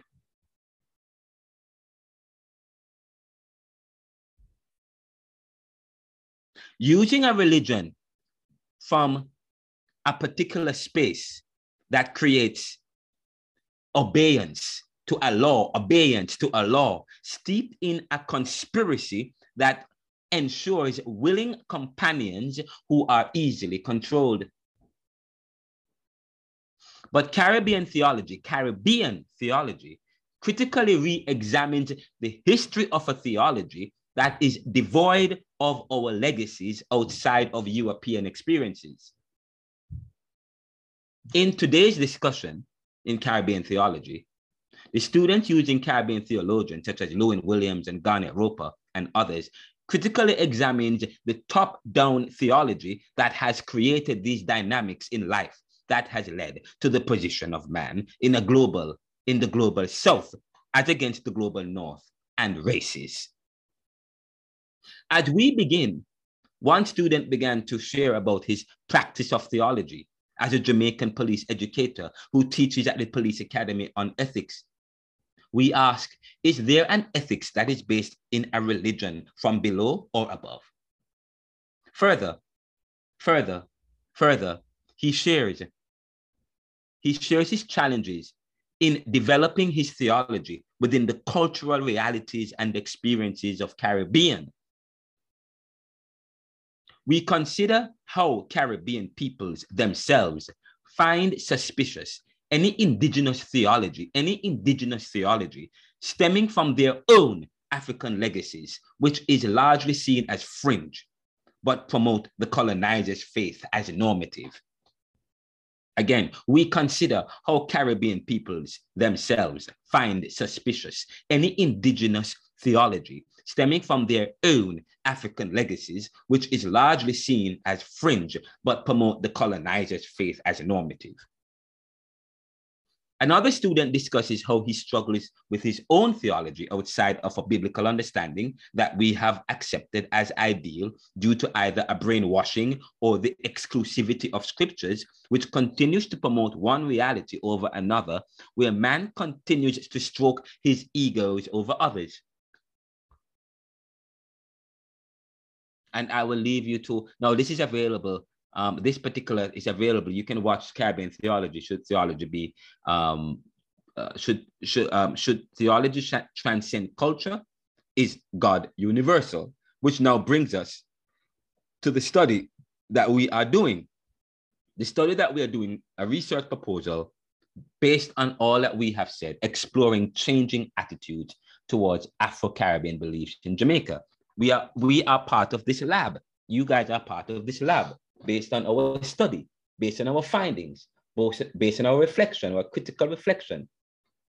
The research is we are exploring changing attitudes towards Afro-Caribbean belief in Jamaica. The thing is, being in this class, what was your attitude before? Okay, what is your attitude now? How has it changed? What has created the change? Okay. How will you adjust and adapt your reflections? Okay, this is part of what we're doing in Caribbean theology and this invention and charting this new chart in the 21st century. So we want to explore changing attitudes towards Afro-Caribbean beliefs in Jamaica. And so I'm going to send this to you guys. I don't know, have you guys gotten this? I published this in a nice 15-page paper with table of content. You have the introduction, the research objectives, you have a methodology. When you do a research, this is how you do it. When you're doing, even whether it's a small research or a larger research, you have a proposal, you have your title, Exploring Changing Attitudes Towards Afro-Caribbean Beliefs in Jamaica, a study of social, political, religious, and cultural influences. Then you have your introduction, your research objectives, what's your methodology, and so on, ethical considerations, our conclusions, research questionnaire, study notes.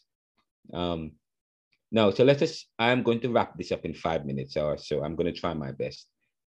Now, the introduction is that in Jamaica, there has historically been a negative perception towards African and indigenous spiritual practices, religious beliefs, customs, and faiths that draw influences from urban Indian heritage or African traditions.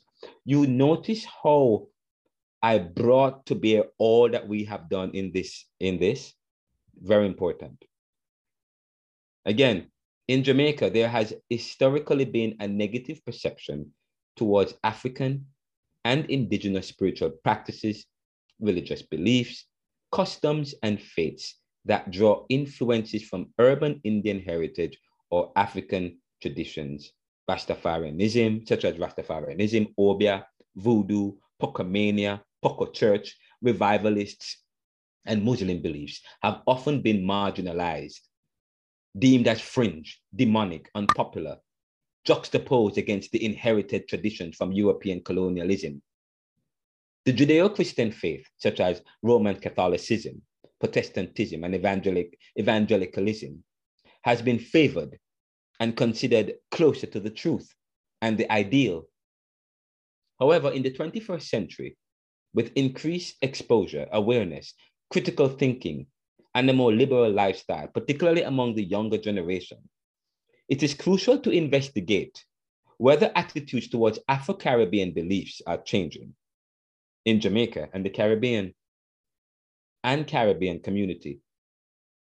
This study aims to explore the shifting attitudes of Jamaicans and the Caribbean and the factors contributing to these changes, considering demographic variables such as location, age, group, educational levels, income status, political affiliation, denominationality, and religious beliefs. Our research objectives include to examine if Jamaican attitudes towards Afro-Caribbean beliefs have evolved over time. B, to determine if specific demographic factors influence changing attitudes, including location, age group, educational levels, income status, political affiliation, denominationality, and religious beliefs. C, to investigate the potential role of sociopolitical factors, religious influences, education, pop culture, travel experiences, and exposure in shaping attitudes towards Afro-Caribbean beliefs. And D, to explore perceptions of African religious practices as cultic or occult and their impact on attitudes. Say, for example, Jehovah's Witness is considered to be in a cult of Christianity. You know that? What do I mean? Church of Latter-day Saints is said to be a cult of Christianity. Even some in Jamaica evangelical Christians go as far as to say that Roman Catholics is a cult of Christianity because they believe in the apocryphal scriptures and that you can pray for the dead who go to purgatory for holding. You can do that. When you study church history, you guys are well aware of that. Our methodology involves a participant selection, a diverse sample of Jamaican individuals representing different demographics, including location, urban to rural or to city, age group 13 to 25, 25 to 34, 35 to 44, 45 to 54, 55 to 64, 65 and above, educational levels, income status, political affiliation, PNP or JLP, denominationality or religiosity, Protestant, Anglican, Roman Catholic, so on and so forth. Islam. Now, the second, number two, as it relates to methodology, questionnaire development. A research question will be redesigned, which we have here, which you guys will get to do yourselves and will also get to distribute to some of your friends, families, people in the community, people at your church, okay? You guys can even do, this is really good for us. As I said to you, we have to write our own history, do it ourselves. A research questionnaire will be designed to collect both quantitative and qualitative data, qualitative and quantitative data. The questionnaire will cover the following sections. 1, demographics. In other words, we want to gather the gender, the age, the location, educational level, income status, and so on. B, religious affiliation. C, section C will have attitudes towards Afro-Caribbean beliefs. We will measure participants' level of agreement with statements reflecting attitude towards Afro-Caribbean beliefs. 4, additional information, provide participants an opportunity to share their personal experiences, perceptions, and factors influencing their attitudes towards Afro-Caribbean beliefs. And 5, optional information, explore participants' political affiliation and any additional thoughts they may have. C, in terms of methodology, data collection. The questionnaire will be distributed through online platforms, social media, and local community centers to ensure a wide representation of Jamaican society. The responses will be collected anonymously to maintain confidentiality. So you guys can share it through on social media. You will all get a copy of you will get the methodology and the proposal, but this is not what you will send to people. You will distribute the actual questionnaire, okay? Which there's something that's called the official questionnaire that I just updated, the official questionnaire. that's what you will send. But as it relates to the proposal and the methodology, and this is for us. Now, if someone says, hey, if people want more information, you can send them this document, or you guys can have the discussions because you have this. But when you are going to actually do the data collection, you can send emails to people, you can give it to people at church, you can do online, and so on and so forth. I actually have this on, I've already started to share this online, and I've also submitted a copy to the Jamaica Gleaner, and some of you can send it to the Observer. I give you full right. Send it to the Observer, send it to the Observer, send it to the Star. Talk about it with your friends at church. Develop workshops among your churches. I know we don't have much time for it, but this course ends soon. So when the course ends, my goal is that we're gonna do two findings: an initial finding from what we do here, but we want to continue. We're going to work it into a major finding, and then that's what we're going to produce, the Caribbean Thought Journal, which some final our work here and some of your essays and discussions that you've done will be part of that thought journal, and so on. But this is how but I hope that you will continue to be part of this particular study, part of this, and you can formulate other interests of your own.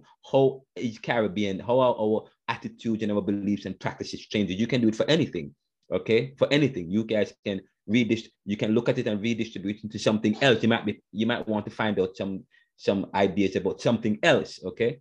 But data analysis will be done by we will analyze the data. The questionnaire data will be analyzed using statistical methods, including descriptive analysis and inferential statistics. Qualitative data will undergo thematic analysis to identify recurring patterns, themes, and insights, which I will do. That's going to take most of the work will be done by data analysis, which I will spend a lot of time to do. Some of you want to help me with that. After the course is ended, that would be great. But for now, you'll be graded based on just the initial filling out the questionnaire and submitting it to one or two students.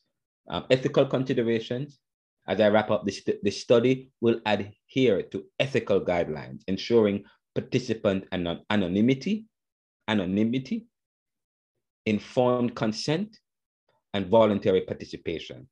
The collected data will be securely stored and used solely for research purposes. When you collect the questionnaires, send it back. Some people you may want to call them to do it.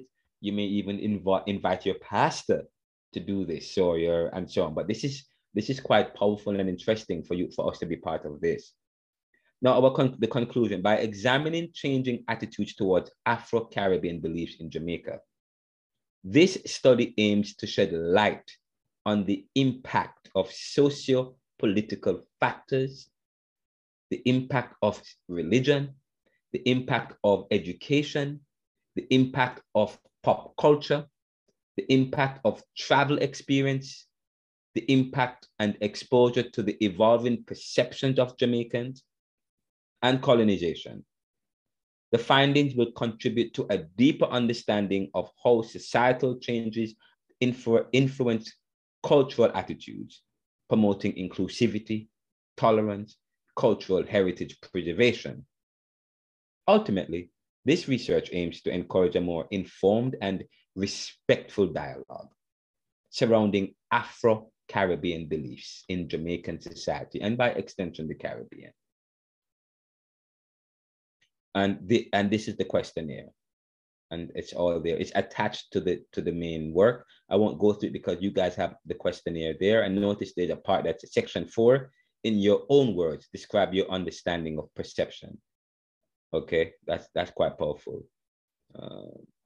Have you personally experienced any changes in your attitudes? Are there any? Now, this document, I don't want you guys to do. This is just this document is the essay. This is like the proposal for you guys to keep as part. You guys are part of the research. You guys are researchers. That's for you guys. If people, to be familiar, people might want to have questions and so on. You guys keep that.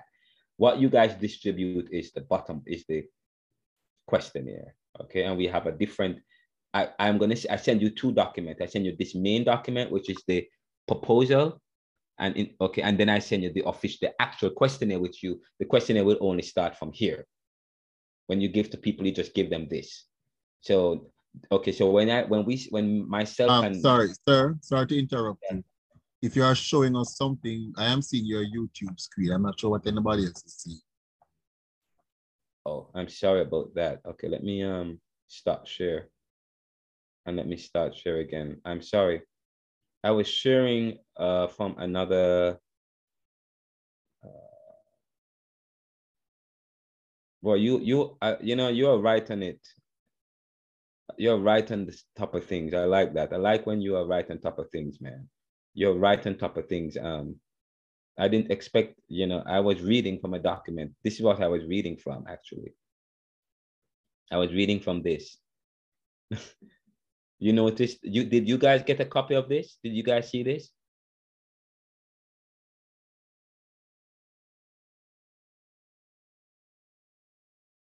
I know that we got a number of documents. I'm not sure if this is one of them. I haven't got a chance to look at them in detail. So this is a 15-page paper. It is the research proposal for you to review. That's the arguments, the methodology. It had a table of, it had a cover page, table of content. Then it looks at the introduction, research objectives, methodology. I was reading from this just now. Ethical consideration. This is your paper. You don't send this out to people. This is for you guys. Part of the study. Now, if people want more information about the study, then you could send them this, but this is for you guys to keep. You guys are part of the research study. You guys are the part of their principles. Myself and you guys, we own the study. So you don't give this to people. What you give to people is the actual questionnaire, which is I will send you guys a document. It's called the official questionnaire, and it will only start from this. Jamaica Theological Seminary, Caribbean Thought and Theology Research Questionnaire, Exploring Changing Attitudes. So this is all that people, those who are going to participate, that's what they get. And but I also attach 2 documents. This one, the official questionnaire, and the research, the proposal, okay, which summarizes everything and so on and so forth. Okay, so this is what you guys will get to give to this, or you will get an email called official questionnaire. You do it, you do one, and then you send out 5 to anybody randomly, your church, your school. You can call on the phone and go over it, or you could send it to them via social media, and you get it back over the next 2, 3, 4, 5 days. Hopefully we get it back as quickly as possible. And then, okay, and then there are notes at the bottom, the study notes on Caribbean Afro-religious and religions and practices. I have some study notes, which it says Jamaican religious traditions have a rich and diverse history, particularly within Afro-Caribbean communities. And by that, Afro-Caribbean communities, not just in Jamaica, but all over the Caribbean, Africa, the US, and the world, even in Europe. Jamaicans started some religions that's right now in the world. The revivalist religion, and we have churches in Jamaica, in the US, from that, and we talk about the Rastafari movement that started by Jamaicans. Many of them are in Ghana and even in the US. When my nephew went to Ghana, just came back yesterday, and he was talking about what they're doing. It's quite interesting what's going on in Ghana. I should have had him come to class and talk about the Ghanaian experience. Quite a few Jamaicans live in Ghana. Quite a few live in Ethiopia, Eritrea, so on and so forth. This stemming from this back to African movement and so on. A lot of Jamaicans have businesses in Ghana and so on and so forth. Some of them, in terms of technology, they're not as advanced technologically in terms of Wi-Fi, but some depending on where you go. But Jamaican religious traditions have a rich and diverse history, particularly within Afro-Caribbean communities, when over 750,000 African captives were brought to Jamaica from regions such as the Bight of Biafra, which is now called Ghana.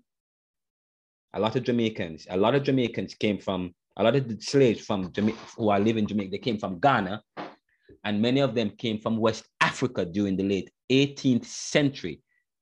And by that, I mean the 1700s.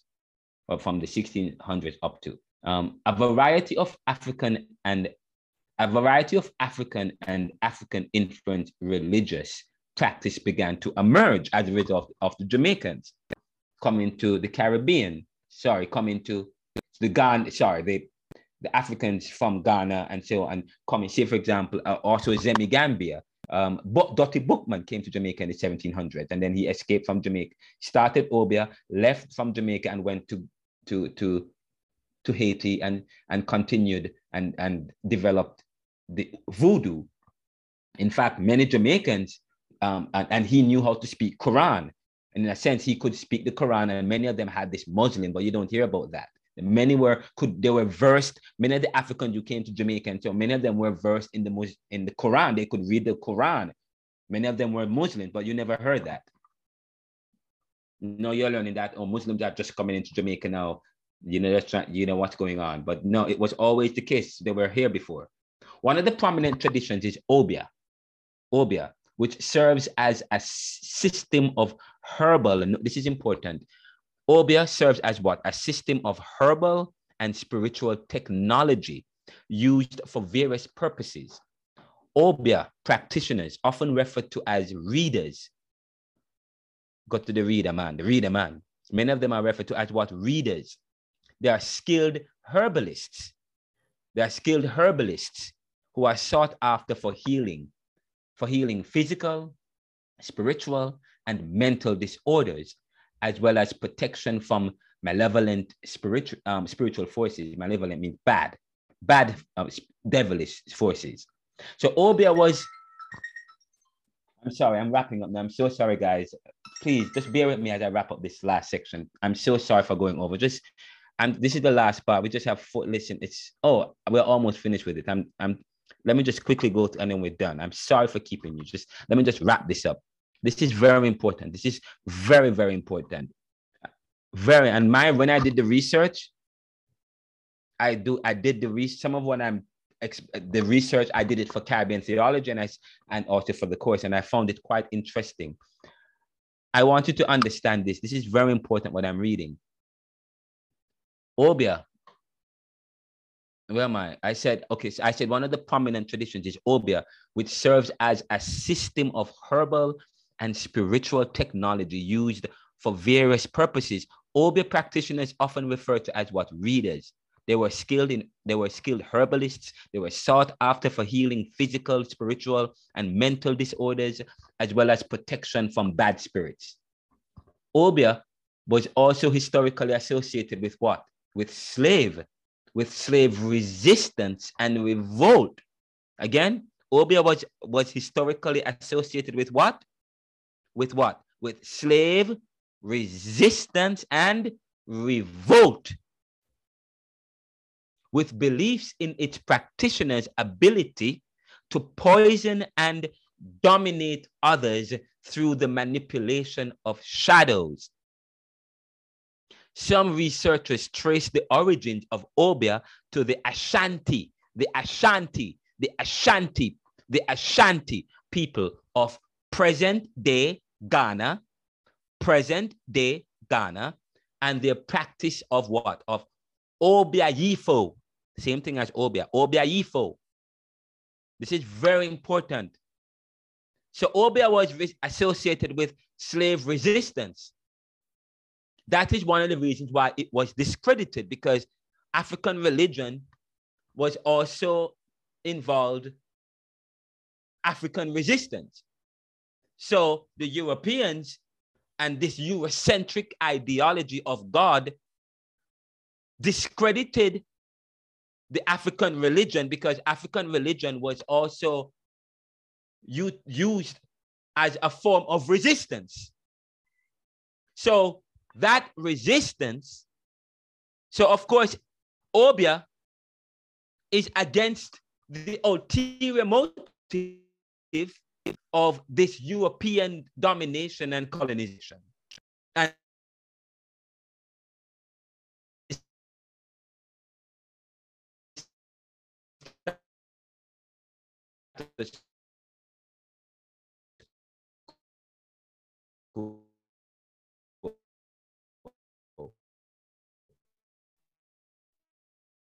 as well. Now, another significant that voodoo with Haitian voodoo, and just so you, and yes, Haitian voodoo revivalism.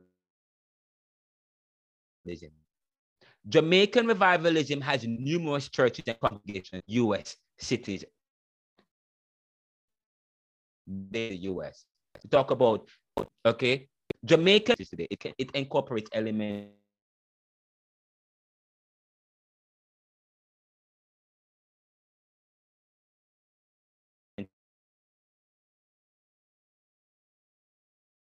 West African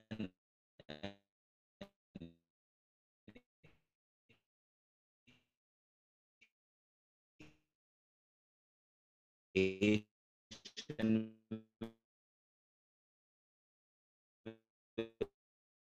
religions.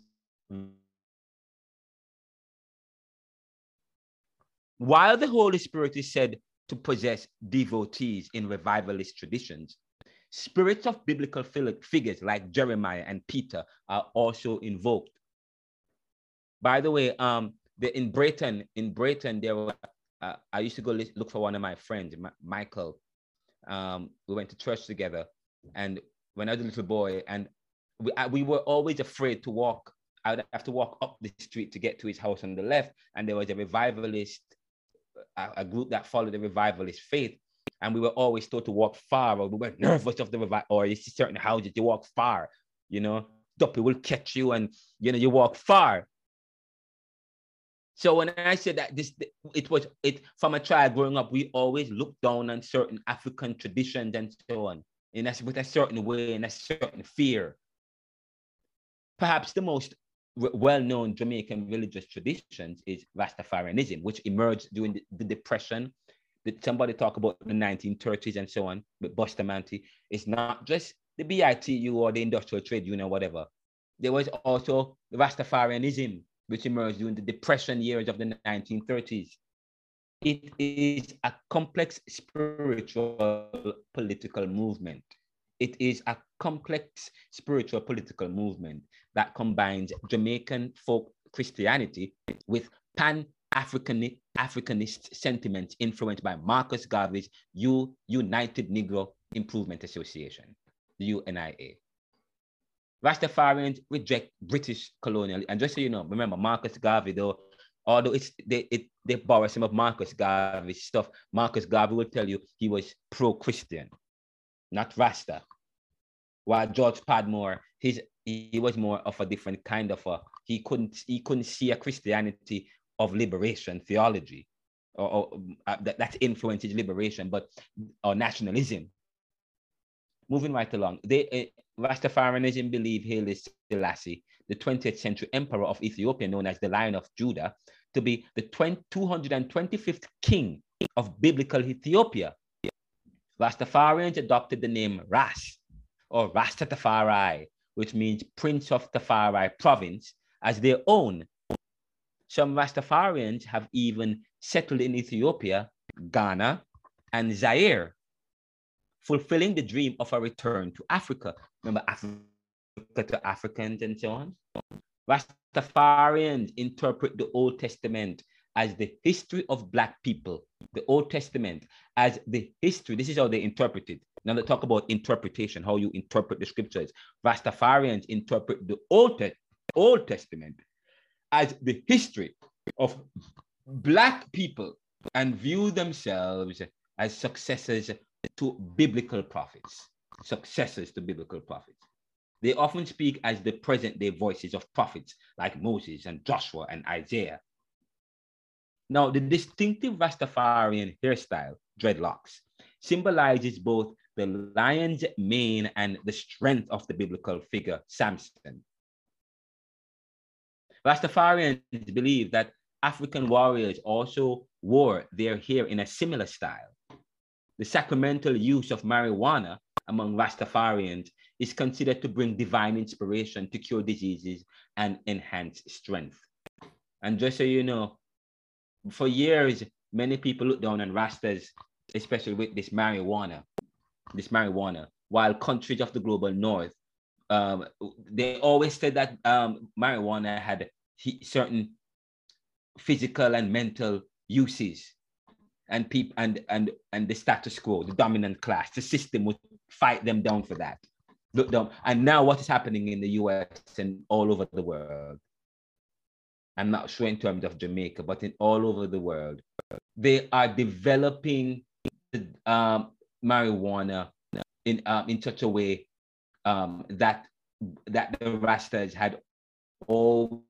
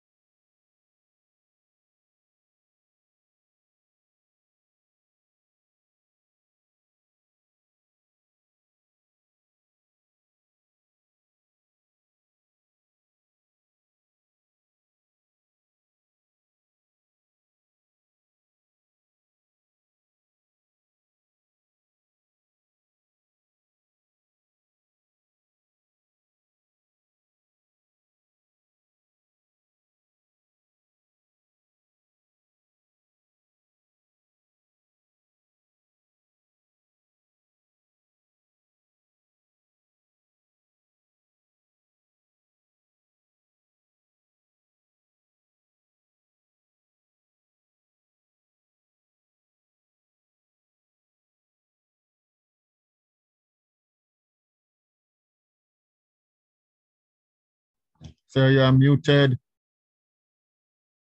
there are a lot of attacks, just so you guys know. And I want you to constantly pray for me. And I want you guys to pray, even in your churches. What kind of pray. attack?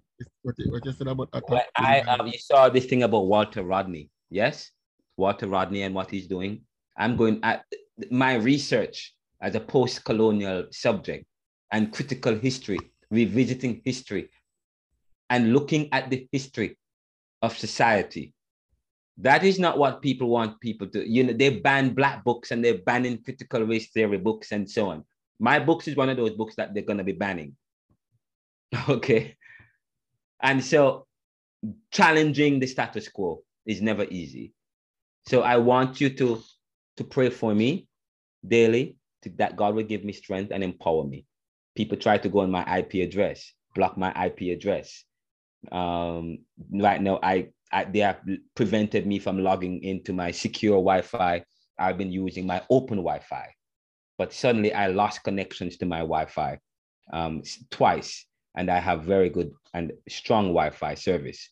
But over the last couple of weeks, I have not been able to use my Wi-Fi, my secure Wi-Fi. I have to use an open Wi-Fi as if I am borrowing Wi-Fi from the public, but I have a Wi-Fi that I pay for, but I have been blocked. And I can only use the Wi-Fi that is unsecure, where people can go onto my network and see everything I'm seeing and so on. And I've been trying to fix it. And no matter how I log into my own secure, I cannot get into it. But just now, they logged me off twice. And suddenly today, I am back on the Wi-Fi. And I'm telling you, it is ridiculous. But I said, there is no challenge that I have not learned to overcome. There is no obstacle that I will not overcome. There is none. Okay, because greater is that is me than he that is in the world. But let me wrap up. I was at my last point. I was making a profound point here. And then I wrap up. The last point I was making as it relates to the project. Ooh, where are we? Sorry, that's not where I'm at. I was at the last point before my system got corrupted just now. My system was just corrupted and it keeps crashing. The point I don't know what point I was making, but we'll move on. We'll end here. In the United States, Rastafarianism is widely associated with its reggae music, which carries the rhythm and message of the tradition. Reggae lyrics often expresses social protests and the longing to return to the biblical Ethiopia. Rastafarianism, through its cultural expressions and resistance to Eurocentric Jamaican and American cultures, affirms African identity and serves as a form of protest even to today. Again, Rastafarianism, through its cultural expressions and resistance to Eurocentric Jamaican and American cultures, affirms African identity and serves as a form of protest even to today. And that is the end. I apologize for the just now that we had a break, but we are back. That's it, guys. Powerful class. I appreciate that you got those who stayed until 10:39. This recording will be available. Hopefully, all the videos that you haven't watched, I have 2 more from last week to publish. And then this one. So I have 1, 2, 3 videos that you haven't seen yet. So I will publish them. You get them I'm still doing them between today and tomorrow. Okay. If you have any questions or comments, you can send them in the email as it relates to the group. We will resend the proposal again, Chantel. We will resend them the proposal and the official question. Did I resend it to you last night? You guys might have gotten it. I think it was sent in the group, sir. I sent it in the group, the official, the updated ones, yes? Yes, so please, Yes, sir. Okay, so get those done. Remember, it's 2. 1 is for you, for yourself, to keep, to review, for your own files, to review and so on as part of the study. And then as study principles. The other one is it's just a questionnaire to just give out to different people to participate. If people have any questions, for you to familiarize yourself. Also, that's why you have the paperwork. And then do one for yourself as well. And then randomly give it to different people with different age group, starting from age 16, I think we start and above. All right, guys. I just want to say thank you. Just before. Yes, sorry, Jacinth. Welcome. How are you? Sir, just before you go, just a quick question. As it relates to the question here, sir. Yeah. I don't think I would be able to have it print and issue. A lot of persons I spoke with, especially in my community, they're ready to do it I don't know what them call it. I don't know if them call it Google. The thing where you do it on the website and just send it in, submit it. It just send Google. Yeah. some Microsoft documents and it can be sent to WhatsApp and be done on the phone as well. You can give it out through, you said they can't do it. They can, you guys can complete, you can upload it via Google, open it in Google and complete it and then send it back like that.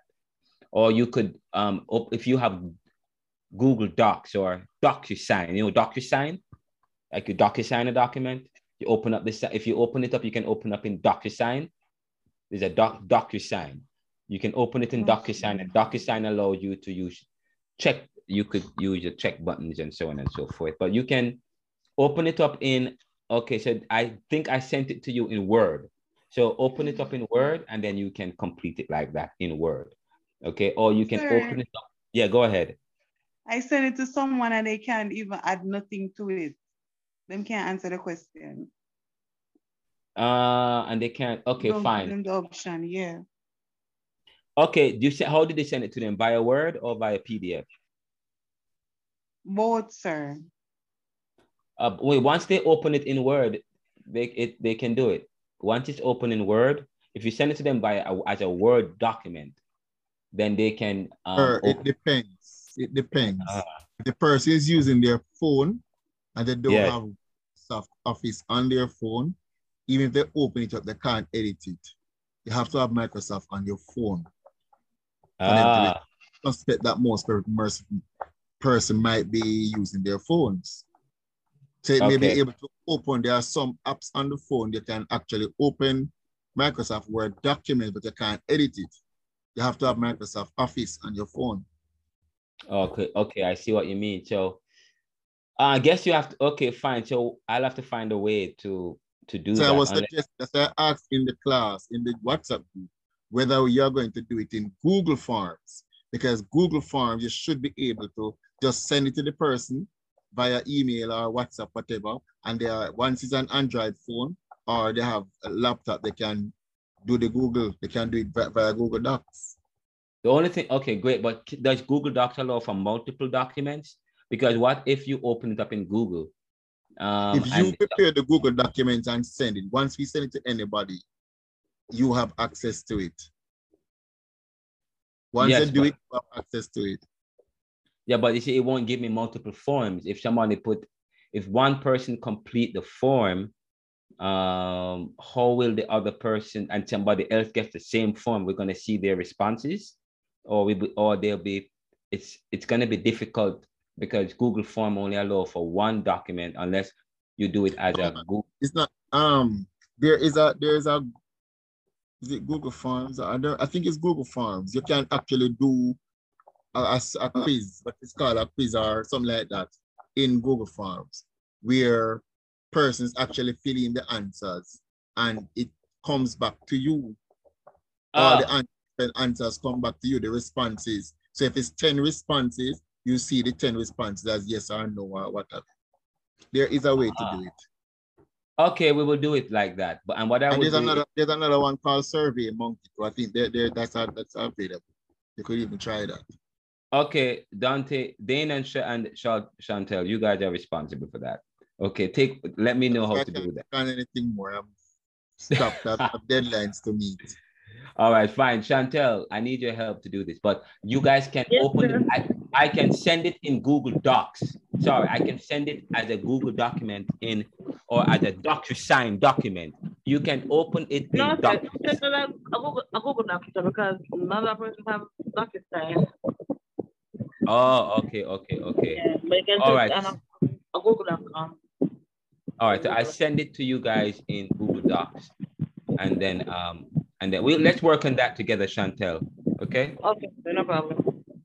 All right. Thank you guys for staying on, and I really appreciate it. I thought I wasn't going to be teaching today because I have a major death in my family. My a cousin, my niece-in-law drowned, and on Friday going into Saturday, and I got the news this afternoon, and they are in the middle of dealing with that right now. So but I was not going to teach, but I mustered up enough energy to teach. That is what is happening. Okay, so please pray for us. I will talk with you guys some more. So if you guys can open it up in Google Documents and complete for yourself. Sorry, let me correct myself. It's not Google Docs here, it's Google Forms. Google Forms. Right. Sorry, I keep saying Docs, not Docs, it's Forms. Because Google Docs is like Microsoft Word. That's a counterpart to Microsoft Word, but it's Google Forms. Check it out. Okay. You all have Google. Okay, fine. You guys, I gave you guys a document. You guys can save it as well. Chantel, you can convert it into form and send it back to me and send it out to the students. Can you do that? Okay, no problem. Right, the official one, the updated one that I sent you, not only the questionnaire, not the proposal. Okay. Yes, sir. Yes, sir. Not the proposal, the official questionnaire that I sent, the updated one that I just sent out. Let's save that in Google form and then send it out to the students. Okay. Okay, sir. All right. See you guys on Wednesday. Walk good. All right, bye, sir. Yeah, man. We're talking a few.